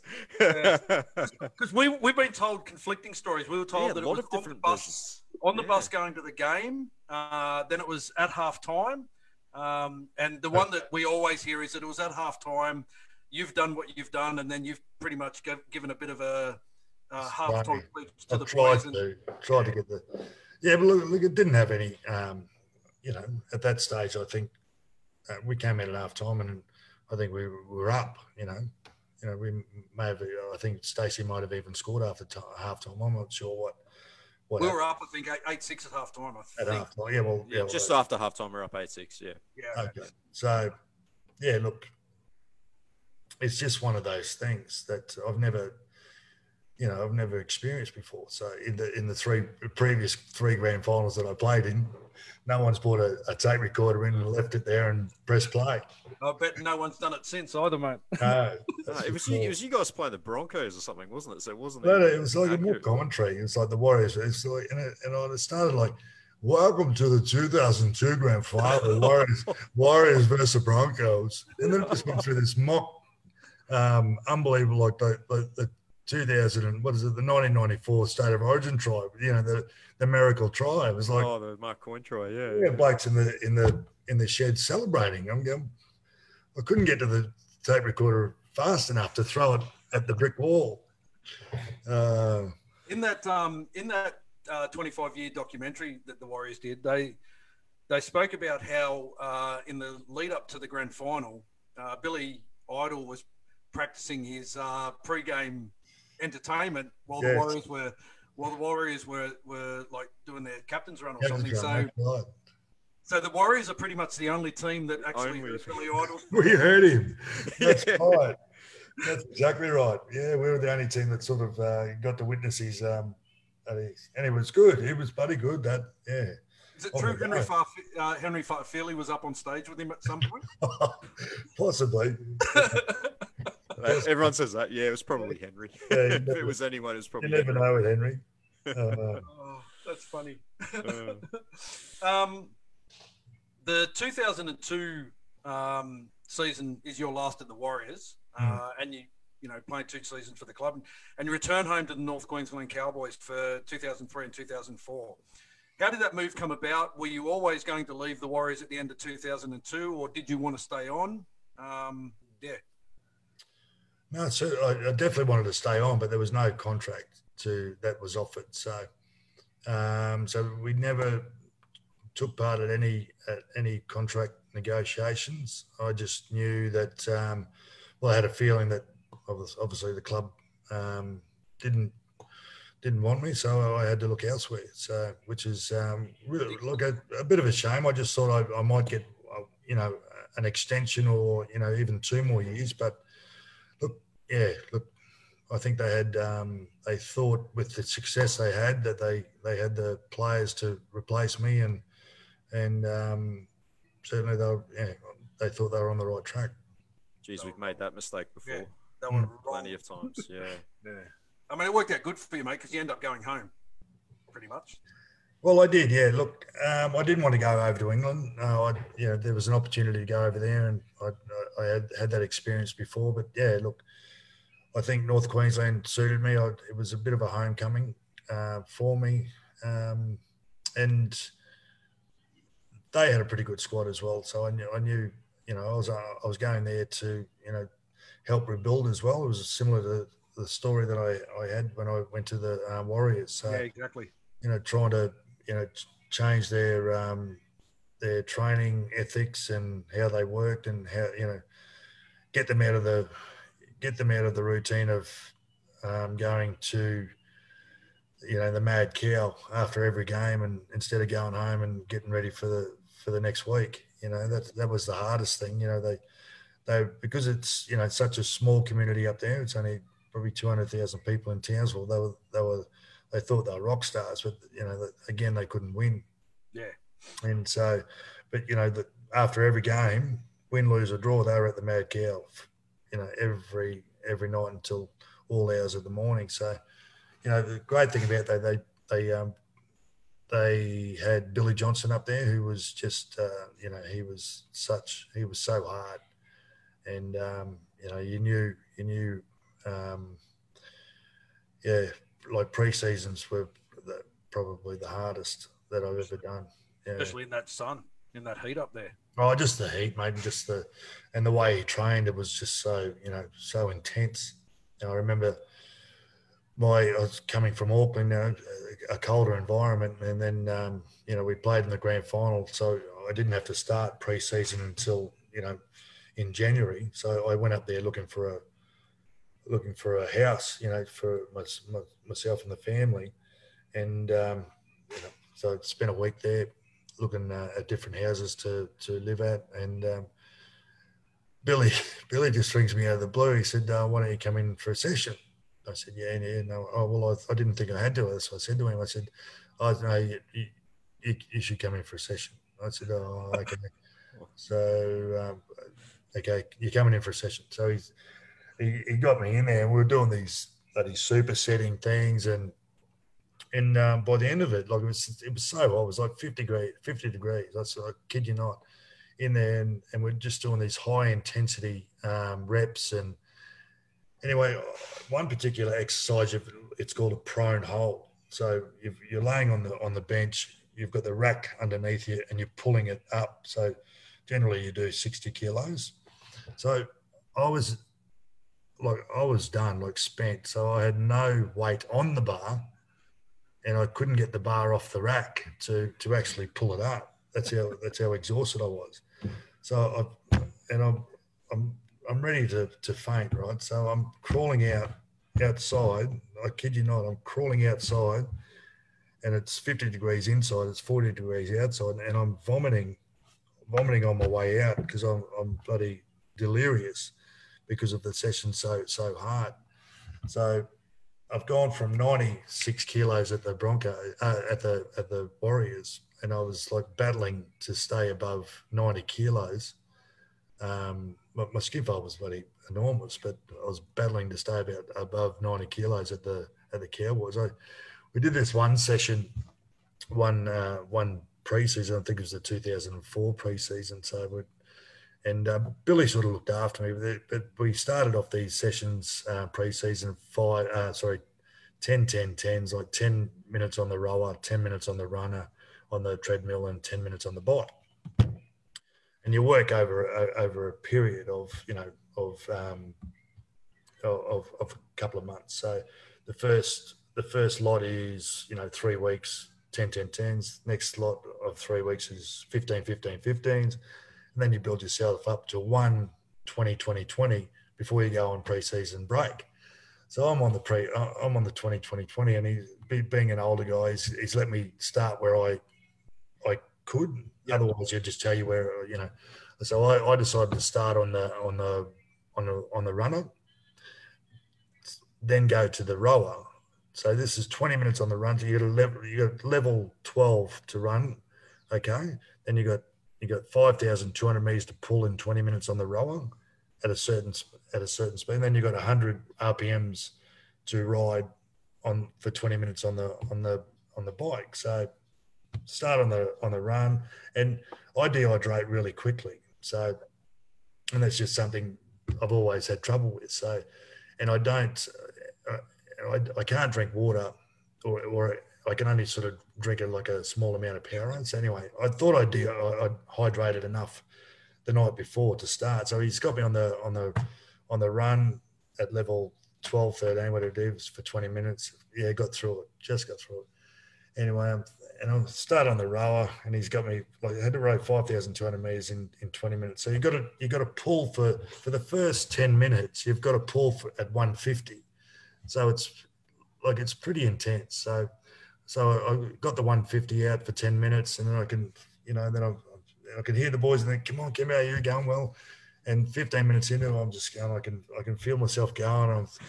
I'm going like that, pulling, 9 minutes, like 18 minutes. Campo, come on, you're going to make it. I'm nearly there. 19 minutes. Out. I'm out, like, straight off the bat, like dehydrated. 4 hours, like ambulance, 4 hours on a drip in hospital. Like he's taken 10 years off my life. And I'm just going, oh my God, I'm just going, like, this is my second year there. I'm thinking I ring my wife, and I say, look, I think it's time. I'm going to retire. I've had enough. It's just, that's how intense he was. Like, but I had him as a young kid when I first got to Seagulls, and that was hard enough. But for anyone who wants to make it in rugby league, just Google Billy Johnston and some of his programs that he puts on board. Yeah, absolutely. Well, maybe all this explains why you spent 10 weeks on the sideline after tearing your bicep. Well, he had me. I had the operation on the Wednesday. He had me doing arm curls on the Thursday. Serious. He had me doing little arm curls. He was doing little arm curls like this to get me focused. And I think it was like a 14-week, layoff period, but he had me back playing in 9-10 weeks. Yeah, it was just unbelievable. You did finally make it back on the field for the final game against the Sharks. Yeah. It was a farewell after you had announced your retirement. Tell us how emotional that was for you, especially being home in North Queensland where the journey all started for you, and also making that was the first time the Cowboys had made the finals as well. Yeah. Oh, it wasn't emotional, mate. I knew my time was up. I was flogging the dead horse there. I was just to, you've got to understand, training under Billy, it was unbelievable, and I loved it. The thing is, when you're training at that level, you're always trying to do extras as well. And I think the whole culture, changed. While we were training under Billy, I was doing extra stuff, getting all the young kids in, like Michael Luck and Jamin Lowe. I'd get those boys in for extra boxing sessions with Billy. Yep. Just to, this is what we've got to do, boys. And it proved a masterstroke for Lucky, because I was one of the main reasons I got him over to the Warriors. Because I knew he wasn't going to be playing much first grade under the coach there at the Cowboys, and I said to Ivan, who just been appointed the head coach, that this guy, I'd really love to get him here. I think he's going to be something special, and he was. Yeah. It's no surprise though. Like the two eras of the Warriors' most successful periods when we had two hard-nosed Aussie guys locking our scrum. One like 2001, 2002 was yourself, and then when Lucky was at the club coming through. Who do you look at in the NRL now as that guy that kind of epitomises the way that you played and the way that Michael played? Because for me, it's looking at a guy like Dale Finucane play the game, just so no nonsense, hard man, straight up the middle. How about you? Who do you liken to your style of play back in the day? Yeah, look, I would say Dale. Yeah, definitely. I bought Cordner from the Roosters. I think he's a great professional. Sad to see him retiring from rugby league, especially in the fashion that he has to. Yeah, that's right. When his career's cut short, which is unfortunate. But look, there's a few. I like Jake Trbojevic from Manly. I think he's a good kid. They love doing the hard stuff. Look, Lucky was, he was one out of the box. I just thought Lucky was, because I used to room with Lucky, and we became really good friends. And I knew there was a lot more to Lucky than Muzz was sort of giving him credit for. So Muzz was, trying to make him into a front rower, but he had a bit of ball skill, Lucky, and he was just a good worker. He'd take that hard run for you and put his body on the line, and just he wouldn't take a backward step. So, but we had a few of those guys. Who was Arwen Goodenbill was probably one of the tougher blokes that I knew. Monty Beetham. Monty was just crazy, Monty. But Arwen,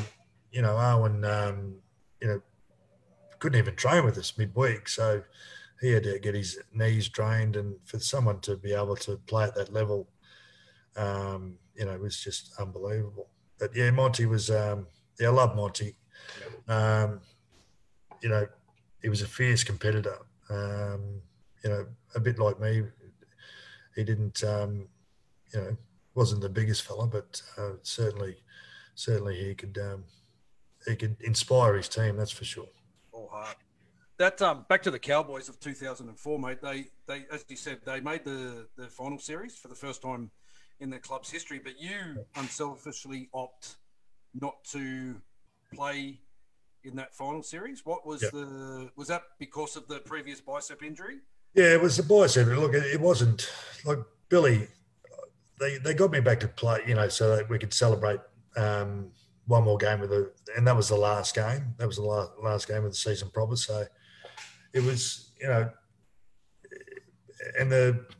if you watch the game, I think we played the Sharks, and I missed a few tackles because I wasn't confident enough with the bicep, and I put my hand up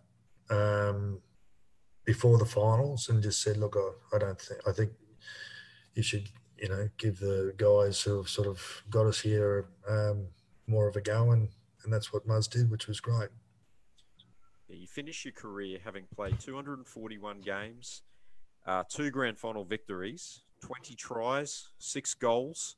We all remember you as an unrelenting hard man who would never back down and played with pride and passion. How do you remember your career? How do you look back and remember it all? Oh, geez. We all have dreams to go on, and you coming from Serena. Look, we had Martin Butler and Dale Shearer, going on to play for Queensland and Australia. So that's all we aspired to do. If those guys could do it, there's certainly a dream there that anyone, a young fella from Serena could go and have a crack. Look, I was very fortunate. Even going to the Gold Coast, I was very fortunate. Of the people I met and the coaches I had, I got to play reserve grade under Graham Eadie. Who was one of the great players of the game. Grant Bell, who was my first 21s coach, he's such an exceptional coach, and should have coached a lot of first grade. But and Wally Lewis, he was my first coach, first A grade coach. Just the amount of respect we had, all the players had for Wally. Such a, you know, such a legend of the game, and basically, made state of origin. To rock up, on the 4th of January in 1992 at the Gold Coast, not knowing who they were, and walking out for our first training session. Then Wally Lewis comes out and addresses us. It's just the king. Just mind blowing, And to meet, to play with some unbelievable players, to be coached by, the best coach in the world, Wayne Bennett, and mate, I'm blessed, to tell you the truth. I've had a ball. Mate, you're always regarded as Rob said, as one of the hard men of rugby league. Did you ever consider, and you showed that you could actually throw some punches, did you ever consider donning the gloves and stepping into the ring after your retirement from footy, or when you were playing? No, never crossed my mind at all. Really? That's a flat out no. You look at today's players and you think, you see how big they are and how athletic they are. I just can't believe I even played at that level, to tell you the truth. It just blows you away. Because, my playing weight was only 92 kilos, and which is very small. It's a halfback, playing as a halfback. So, but I think, those first, 4 years at the Gold Coast sort of put me in good stead. You had to play with injury you're playing for not much money, but you to get that money, you had to play with injury. So you didn't want to miss any games. And I don't, I don't think I missed, many games other than my last, 10 games. I don't think I missed many games with injury. No. So what's life been like for you post-footy career? It's been good, yeah.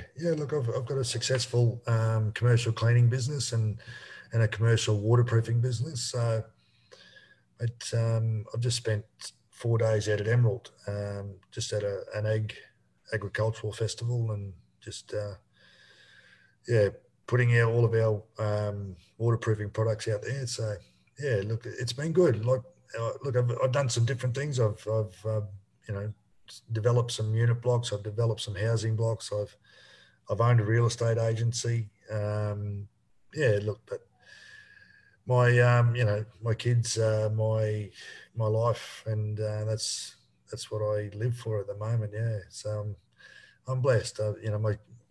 Back at my first years at the Warriors, my two boys were only, I think, 2 and 3. So now they're 23 and 22, and I've got a daughter who was just born in 2002 before I came back to the Warriors. So she's near 17 this year. So, but it's all about family and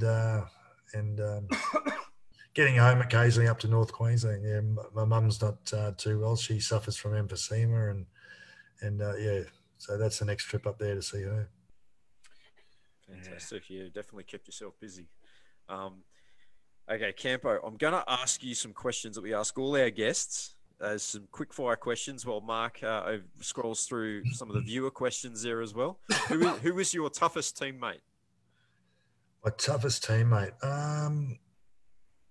My scariest teammate, Gordon Tallis. My toughest teammate, probably Brad Thorne.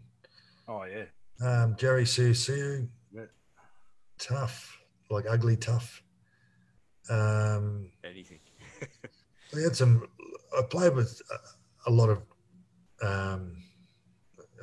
we had some, like Brent Todd, one of my, I debuted in the front row with Brent Todd.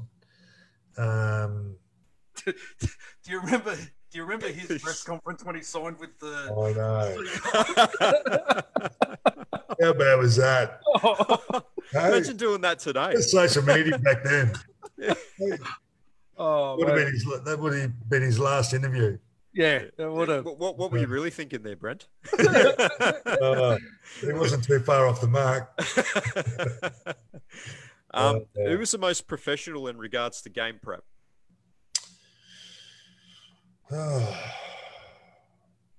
Oh, Ivan Cleary was very professional, I think. Darren Lockyer was very, very. Mick DeVere, I would say, would probably. Yeah, I could believe that. Yeah. I would say Mick DeVere would be up there as the most professional. Mate, where else? Oh, I couldn't say States because we love it. We were rooming in 2001. We were roomies together. So, geez, he was a good little grog monster, old State. Oh, States. Who was the best sledger?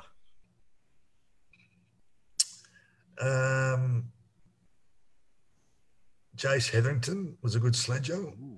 He'd throw some when we were in the scrums. Josh Stewart. Oh, yeah. Josh Stewart from North Sydney. Yeah, North Sydney, yeah. Yep. North Sydney Bear. He was funny. It's funny in the scrums. I'll tell you who was a good sledger was Brett Finch, great sledger. Oh, yeah. I can believe that. We'd just been beaten by the Roosters in that major semi to go into the grand final prelim, I think it was, yeah. And I think Luke Ricketson had been sent off in that game. Anyway, we're walking off the field, and I wasn't playing, and Paulie Bowman, who was playing for us, who was centre for us at the Cowboys, he's had a crack at Finchy. He said, well, Ricketson won't be playing next week, will he? And Finchy, as quick as that, he goes, neither will you, Blakes. No, it was sharp. Finchy. Who else was Corey Hughes played for Canterbury? Yeah. But he used to give it to me about my he used to call me Leatherhead. So he was a dirty little mongrel. So it's always the hookers, isn't it? Always the hookers, yeah. Yeah. Well, it probably brings us to the next question. Biggest pest? Oh. I would say Nathan Natty Woods was a. Oh, yeah. His name has come up a fair bit, actually. Yeah. He was up there. He was just a lunatic. I'm not sure if you've heard the story. He broke into my house one time in Auckland and just scared the living pisser out of me. I tell you, I was at home. My family was over visiting rallies over in Australia, and so I was home alone. And I knew Natty was up. He's a bit of a prankster.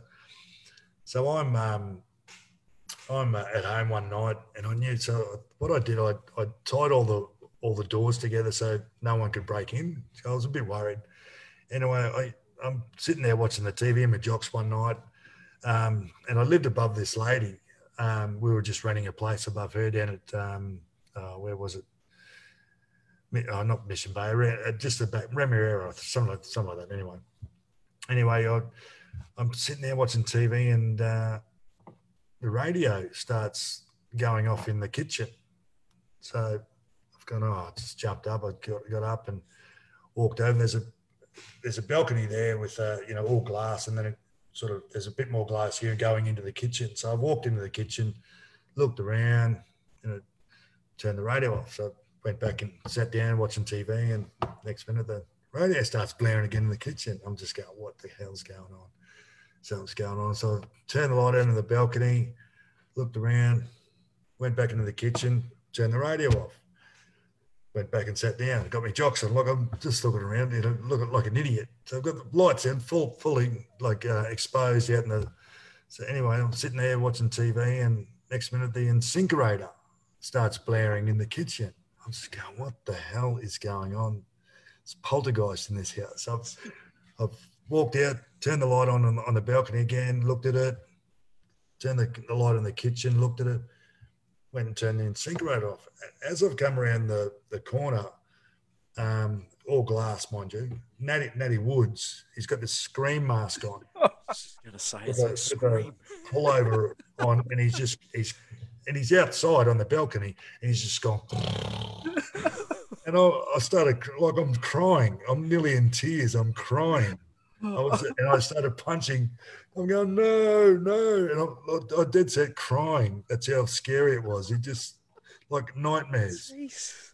So then I'm going, how good was that? You scared the piss out of me. We went over to Ivan's place. So where Ivan used to live at, down near, I don't know, St. Heliers, down there, you know, that little, just at the back of St. Heliers. So anyway, we sort of had this, you know how you've got houses here and you've got the Battle Axe block and Yeah. Anyway, so as you walk up the Battle Axe block, you can see all of Ivan's place, right? So it's all lit up. You can see them watching TV in the lounge room. His main bedroom's over here. Downstairs is, you know, dark because no one's down there. Anyway, so Natty in his screen mask jumps on the roof and goes in their main bedroom and does the same. So I'm watching it from the street. So full light, and I can see the family here, lights in the bedroom. So I can see Natty, he's going down beside the bed. Anyway, he turns the radio on in the bedroom, and I'm watching it, and I'm like wetting myself. I'm wetting myself. That's how funny it was. Anyway, Ivan's come in, jumped on the bed, leaned over and turned the radio off. Gone back and he's watching TV with the family. Next minute, I'm watching it like it's like a movie right in front of me. So then he's reached up, turned the radio on again, and little Nathan's come in. Oh, no. So Nathan's only 4 years of age. So Natty didn't know he was coming, but I'm watching it. I'm just going, no. Anyway, so he's jumped up with his screen mask on and scared the living hell out of Nathan. So Nathan is like he's gone white with shock and just ran. He's hit the wall, run out to mum and daddy's, and he's just screaming. He just didn't know what's happened. And I've had to run up to the door, knocked on the door just to settle everyone down because Natty's up there with the screen mask on, laying in their bedroom. What an absolute lunatic. Mate, he was, and then it just gets better. Then we go over to Justin Morgan's place. I've got to ask Morgs about this. Ask Morgs about it. I will. Mate. Too much time on his hands. Nat Wood. He's one of the funniest things I've ever seen. Oh, that's funny.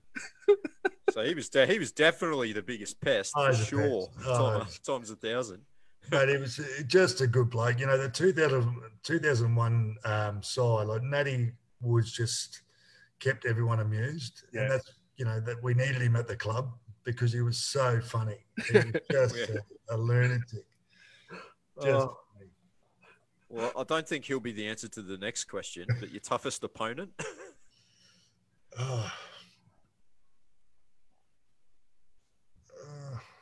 Mate, probably Shane Webke was probably the toughest.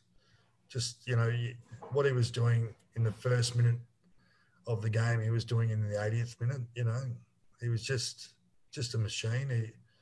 There was no switch with him. He just went 100 mile an hour.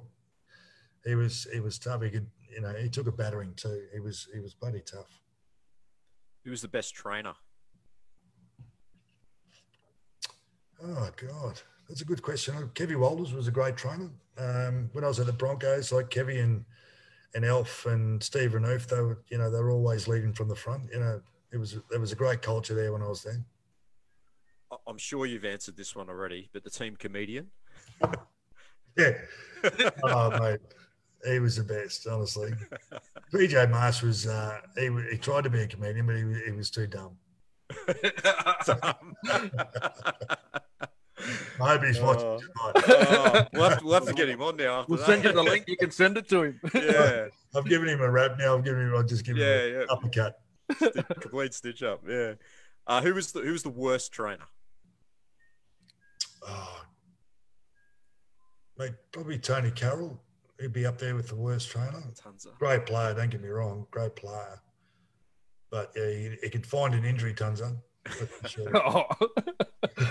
Okay, questions from the fans. If you could select 2 NRL players to play for the Warriors now, who would they be? I know we've got the cryptic questions coming out from the fans tonight. Who would they be? Or rather than that, in the same question, it says, what do you think the current Warriors lack? Oh, mate, they still lack discipline, and they lack, I don't think the culture's that good over there at the moment. I don't think, it's just a reflection on how they play sometimes. Yeah. Can you please come back and be our assistant coach? They need a new assistant coach, don't they? Yeah. Because Morgs is there. Yeah. Who was your favourite teammate to play alongside? Look, I think the great winners like Stacey, Alfie, Lockie. They're just great winners. I think you put Anthony Mundine in that category. He was such a good player, great to play with. What's your thoughts on Sean Johnson returning to the Warriors? Oh, look, I think we're going backwards with Sean there. For him to leave the Warriors, I thought that was good for him. It would make him a better player, but I don't think it has. So I don't know why we're bringing him back. Yeah, fair enough. Yeah. This is a long-winded question about Darren Lockyer being one of the greatest players. Basically, the gist of it is, what made him so good? Mate, he was just a footballer. He just knew where to be, and he was so. I think he was so athletic and fast, and so skillful. I think he was just a true footballer. He could read the game. He's very, very well. And he was tough. Like, he could play through injury, and he didn't. He played 350, 60 games. He could play with injury, but a lot of those games were through injury. Yep. Did you yourself have any pre-game rituals or game day routines that you kept to? I didn't eat much on game day. I didn't. I didn't want to get to go into the game with a full stomach, which can be difficult. Not really rituals, but Are we superstitious? Did you put left sock on first? No, not really. I just mate, look, you learn a lot over 12 years, so you just learn what's good for you and what works and what doesn't. Yep. What was your most memorable moment in your career? Oh, God. The 2002 grand final was memorable. One, when we ran onto the field and sung the national anthem, the Australian national anthem, and then singing the Kiwi national anthem was just something that was really special. Yeah. Who were your heroes growing up? Wally Lewis.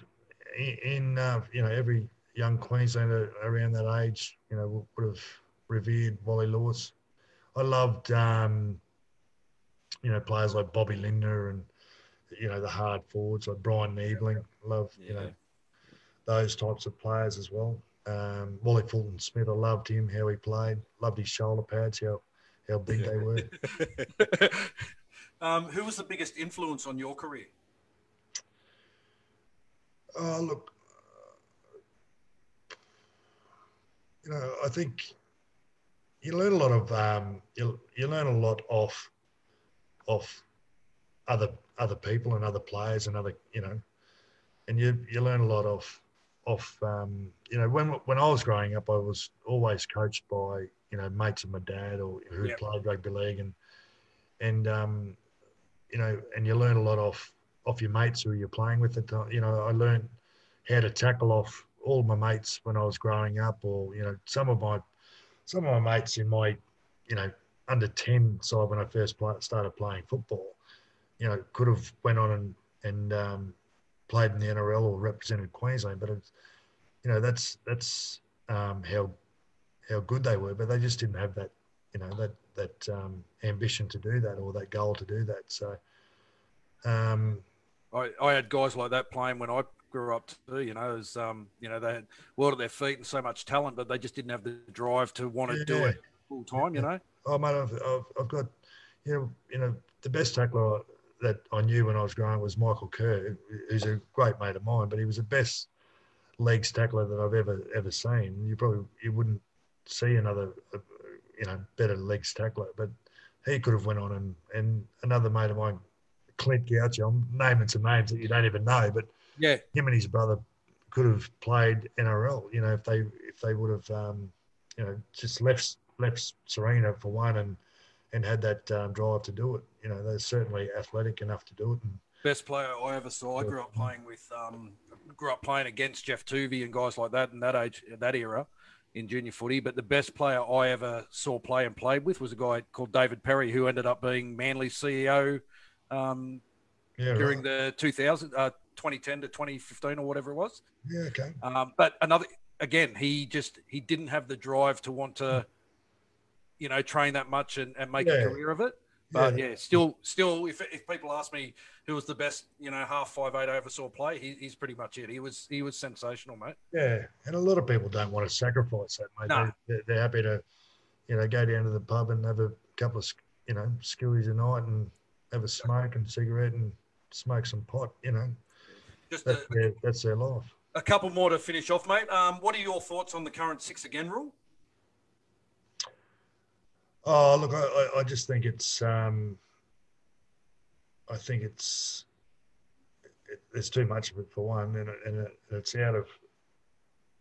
I think what they should do is just, you know, give the penalty and or explain or hold the play up while they explain what's going on, and then give the 6 again rule. Yeah. It's hard just to be up to the discretion of an interpretation from the referee, where, you know, differs from what I see, what you see, and the referee sees. So there's 3 people who see it all differently. And every game's different because it's a different ref in control of each game. And that's the thing, and it's costing teams big time. The game's so fast at the moment. Look, you know, the players in the middle, you know, they need a break. You know. Yep. Don't give a penalty. Give 6 again, but stop the play.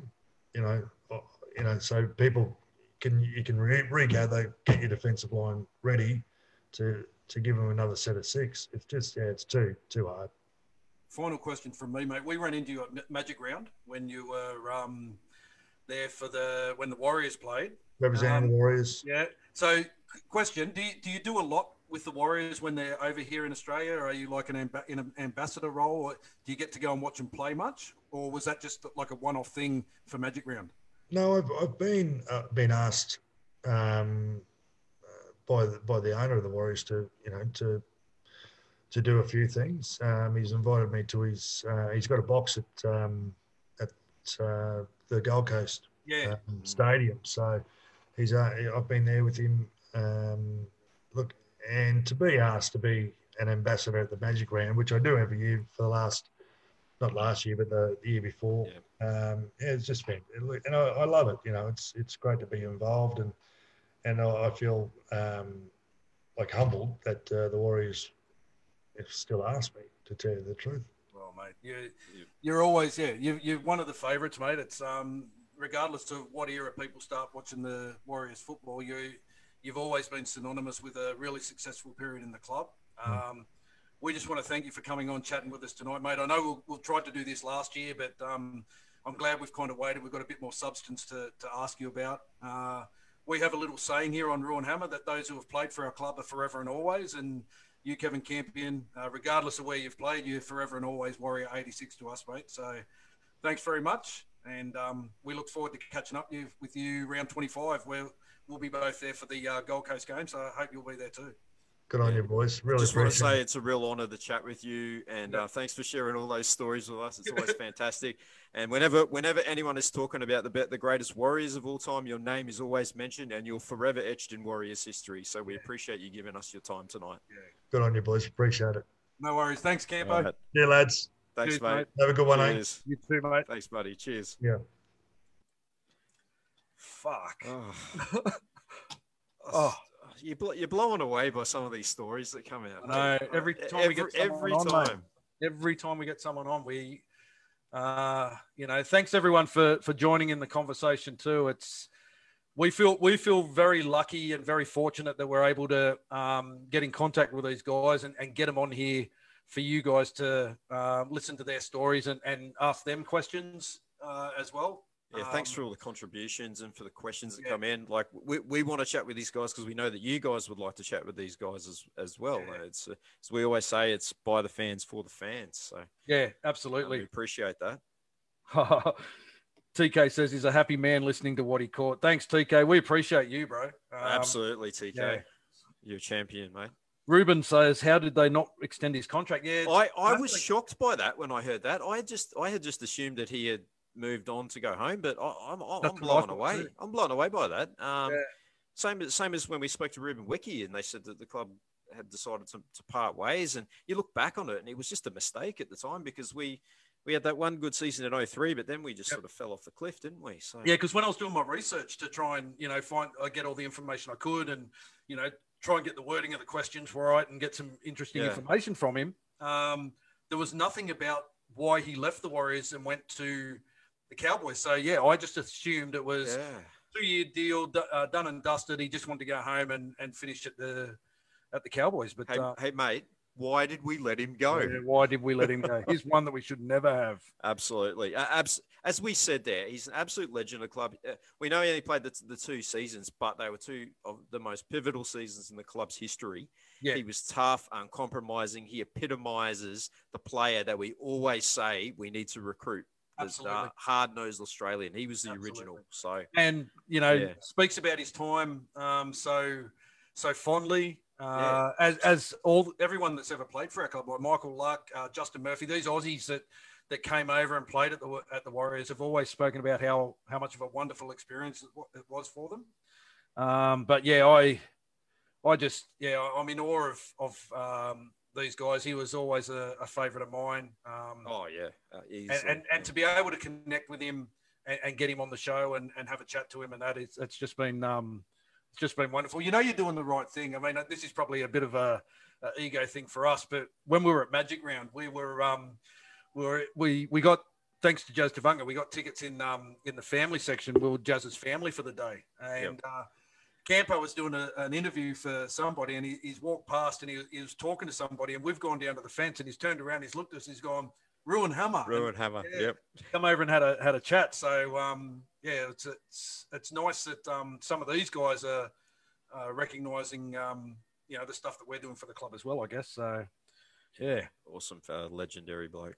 Speaking of the club, we have a game this week. We do. We got a few things to quickly go through. Yeah, stick with us for probably another 15 minutes, and we realise it's been a long one, but it's been worth it. Yep. We're lining up against the Dragons this Friday night at Central Coast Stadium. Unfortunately, no crowds due to the COVID situation. Correct. The team lineup is as follows: RTS back at fullback. DWZ, Dallin Watene-Zelezniak making his debut for the club on one wing. Ed Cozzi has been named on the other wing, number 5. Centres Pompey, Montoya, halves Nicarima and Chad Townsend returning to the club. Yep. Good to see him get a start. Fanua Blake, Kane Evans, the props. Egan back in at hooker. Katoa, Murdoch Masilla, the second row. Tohu Harris locking the scrum. And the interchange bench, Jazz, Elisa Narmau, Bunty Afoa, Bailey Sirinen. Extended bench consists of Rocco Berry, who we suspect may come into the starting side. The merchandise, Jack Murchie, happy birthday during the week, mate. Yep. Taniela Otokolo and Sean O'Sullivan rounding out the extended reserves there.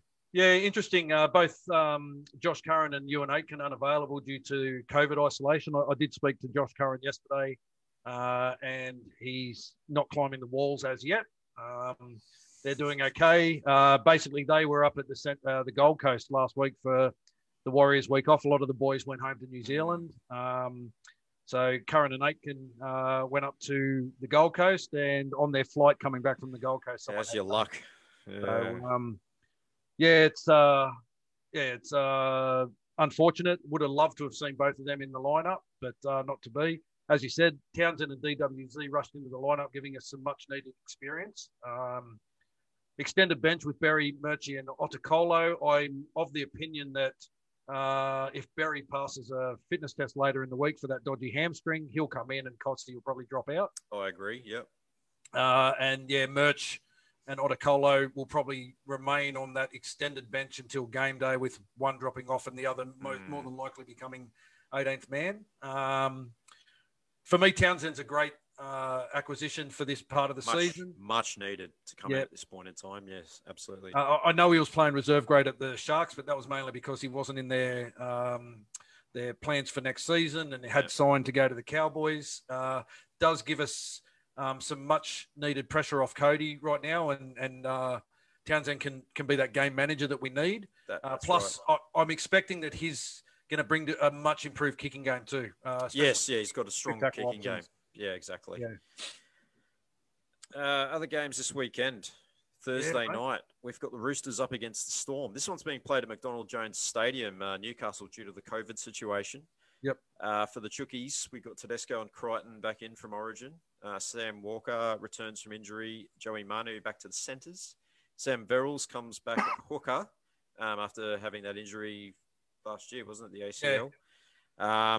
Our old mate Adam Kieran on the bench, and the American college quarterback from Omaha, Nebraska, Fletcher Baker, returns his spot on the bench. The Storm, still no sign of Ryan Pappenhausen, so I think they're still giving him a few weeks after he got knocked senseless in that the Magic Round game. Nico Hines still at fullback, Munster, Welch, and Kafusi backing up from Origin. They'll be looking to make amends. Sasquatch and Baby Bigfoot and Jesse and Kevin Bromwich named to return from injury, and the HBK Aaron Booth named on the bench, fresh from having his long locks chopped off. Yeah, he has. The Pappenhausen one's interesting. I noticed on social media he posted something the other day. He probably won't be back till at least round 20. So he's still probably another 4 weeks away. So the Storm really taking some precautions with that head knock, that HIA. Understand it, yeah. For me, that game, I'm going to pick the Storm in a close one, 1-12, mate. I'm gonna go Storm 13 plus. To be honest, they're looking the goods. So I expect a strong win from them. The Friday night game, we're the first game, Warriors versus Dragons, Central Coast Stadium. As Rob said before, there is no crowds at any Sydney-based games this weekend. Reece Walsh missing via injury, an injury picked up in Origin camp, which enabled Ronaldo Mulitano to not play Origin. Aiken and Curran not considered due to COVID, as we said. New mid-season signing, Townsend and DWZ named to make their season debut and club debut, respectively. Wade Egan returns from injury, which I think is a massive in for us. RTS back to his much preferred fullback position. Murchberry and Otakolo named on the bench. For the Dragons, Mac Duffy returns from injury from the last game. Yeah. The Silverback, Michaeli Ravalawa, is suspended for 4 weeks, which means that old Warrior himself, Jared Bill, moves to the wing with Braden Villiamy named in the centres. Sims and McCulloch both named to back up from Origin, and Josh Maguire returns on the bench. Mate, I'm feeling confident. I am picking the Warriors 13 plus. I'm going to pick Warriors in a heart stopper by 4. Ooh, okay. Interesting. And the second game on Friday, massive game here, actually. Parramatta, Panthers versus Eels at Bluebet Stadium. Yeah, it's a shame that this is going to be played in front of no crowd. Yes, exactly. Dylan Edwards is out for the Panthers.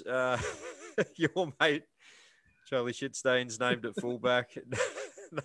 Nathan Cleary ruled out through injury. Yeah, that's the big one. The cyborg has been damaged. And as I said to you during the week, he's been returned to Skynet for repairs. He has. Cyberdyne Systems 101. But Matty Burton named to partner Luai in the halves. So, mate, that's it's pretty handy when you can bring a player of his ability and class into the halves there. The world's slowest half, Tyrone May, becomes the world's slowest centre this week. KPL, Yao, Martin, and To'o all backing up after Origin. And for the Eels, 1-13 unchanged from their previous game.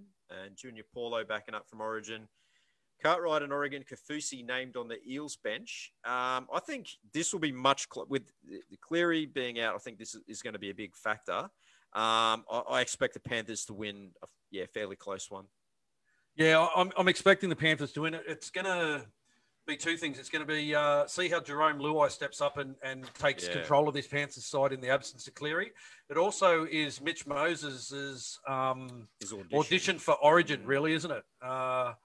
He's the one that they're talking about that'll probably get the nod for Origin. If he gets outplayed in this game, then they may look at Adam Reynolds or, even surprise, Nico Hines might come into the halves in that Origin arena. So, going to be interesting to watch. I think the Panthers 1-12, mate. Saturday, first game on Saturday, the Canterbury Bulldogs versus Sea Eagles at Bankwest Stadium. The Bulldogs missing Nick Kotrick, Aaron Shoup, Adam Elliott and Dylan Napa through injury and COVID restrictions. A couple of the boys breaking COVID protocols and not being able to play. Corey Allen returns from injury on the wing. Young fella Kiko Manu named to make his debut in the centres. Kyle Flanagan, the scarecrow, named to make his return in the halves. Jackson Topine named in the back row. A couple of new debutants on the bench in Bailey Biondi Odo and Chris Patolo. They've obviously got and Felico Manu. They've obviously got a lot of O's happening over at the Bulldogs there. Oh, yes. Sea Eagles, Turbo named to back up again after Origin. Remains to be seen. Mad Dog Lawton and Olika Atu keep their starting back row positions. Sean Kepi named at lock. Jake Turbo still out injured. Mate, I can't see anything but a Manly victory and a 13-plus Manly by smashing, Manly by plenty. Yep. Brings us to the Raiders and the Titans at GIO Stadium. Captain old frowny face Jared Croker named to return from injury. Yep. And this is the only change to the lineup from last week. Big Puppy backing up after Origin, and Croker's return forces Matt Tomoko onto the extended bench for the Titans. AJ Brimson, Corey Thompson named to return from injury. Tino and Fafita, disappointments on Origin level, I must say, named to back up after Origin. So they'll be looking for a big game. Our old mate Sam Lasone returning from injury. Jaden Campbell named on the extended bench. And Philip Sami holding his spot on the wing. Greg Mazu not named. The Donster, Anthony Don named on the Gold Coast for some board short shopping this week. Yeah, he's not leaving the Gold. He's not going to Canberra, mate. He doesn't like the cold weather. It doesn't suit board shorts. No, it's not board shorts weather. So why go? Absolutely. I think a couple of teams that are both well and truly out of form, but I think the Raiders will have too much class here and we'll get away with this one. Mate, I love that Raiders pack. They've got Elliot Whitehead. They've got Ryan Sutton, Corey Harawira-Naira starting. That back three of the Raiders is massive, with Tarpany coming off the bench. I can't see anything but a Raiders victory. The Titans just, have shown in the past they can score some points, but fuck, they can leak them as well. None more so than the 48 points they leaked against Manly in the second half. Probably the only thing that the Titans have got going for them is that the Raiders struggle with second half points.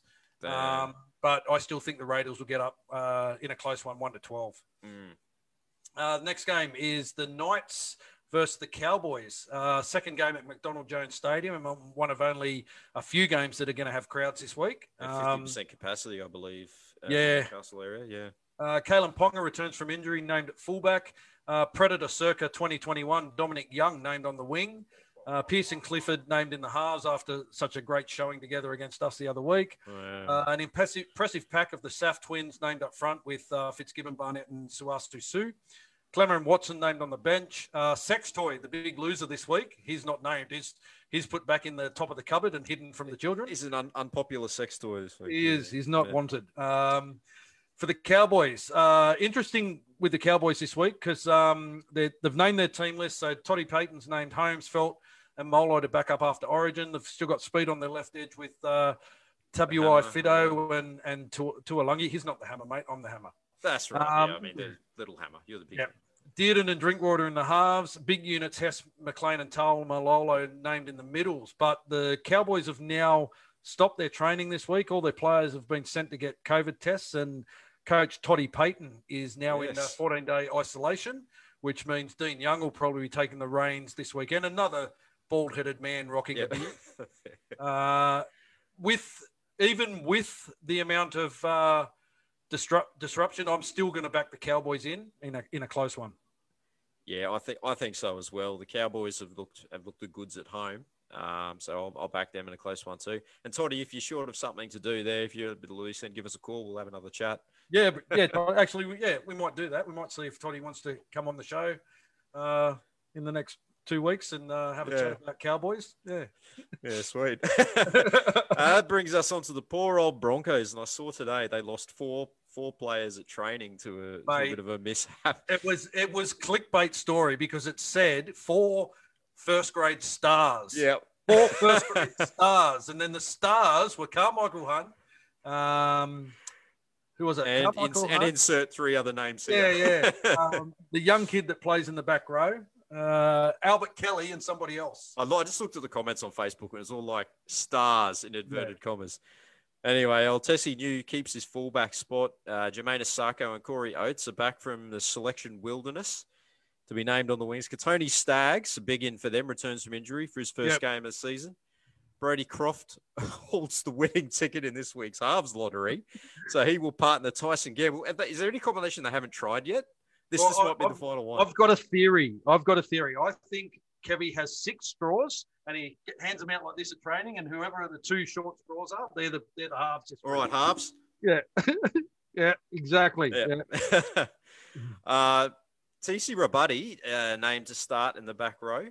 Payne Haas backing up from Origin. Milford with the second place ticket, as we've just established in the halves. Yep. Halves lottery named on the extended bench, so he may get a reprieve there. Carmichael unsurprisingly dropped after his 3-touch game. Yes. Yeah, that was good. 3 really good touches, though, I must admit. But that was the 3 sublime touches, of course. Yeah. Yes. And for the Sharkies, Connor Tracy named hold his spot on the wing, even with Sione Katoa, the try machine from last year, lurking in the wings in the extended bench. The Human Origin headline, Ronaldo Mulatalo, easily my favourite player, named on the bench, and Britton Nakora, Talakai, and Rudolph as the back 3 forwards. But I think this will be a little bit close. I mean, we keep saying the Broncos can't keep going as badly as they have been. But the Sharks are in a bit of form at the moment, so I'll back them 1-12. Yeah, I'm expecting a big game from Sean Johnson this weekend. You'll see him playing with a smile on his face because he knows he only has to wear that ridiculous blue, white, and black jersey for another 10 games, and then he can be out of that Shire area and head back to the beauty of Auckland, New Zealand for next week. Yeah, that's right. Mate, I think the Sharks will win a close one, 1-12.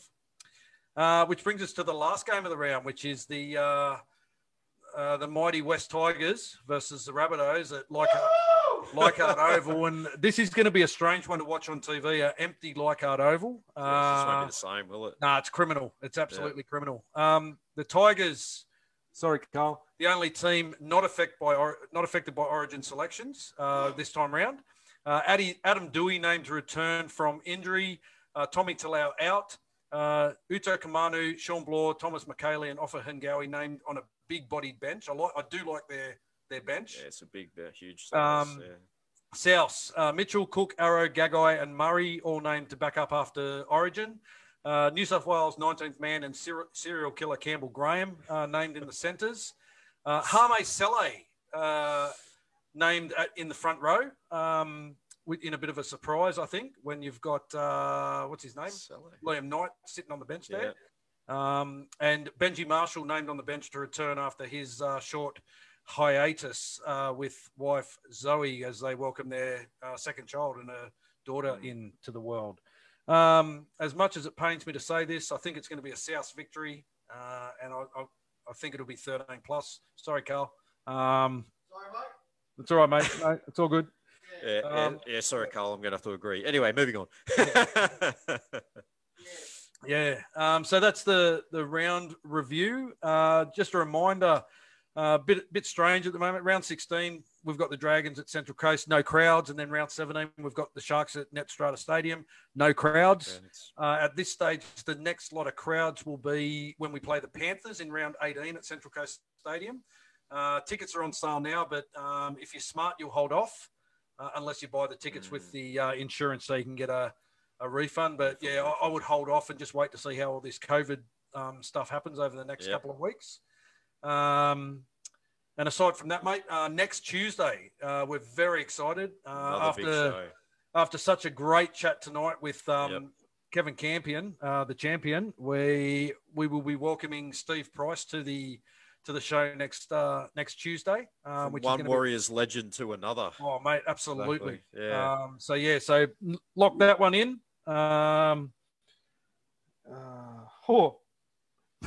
Millie Robinson with the. She says, "There's no point in the Tigers fans showing up to Campbelltown anyway. They're going to get thrashed." Sorry, Juan. Millie blocked. And Millie is blocked. Guys, don't forget, if you have missed the chat today or did miss some of it, you can always catch up with it on Facebook. Follow us on Instagram. We're uploading stuff all the time on YouTube and also on all the podcast platforms. If you miss it, you can watch it. You can listen to it again on Spotify, Apple, Google, Breaker, and iHeartRadio now. Yeah, we're on iHeartRadio now, mate. Radio Direct. Yep. So, what a fantastic show. Brilliant. Yep. We really didn't get to review Origin, but we're going to do fine. That's fine. Let's just move on. Nothing to see here, guys.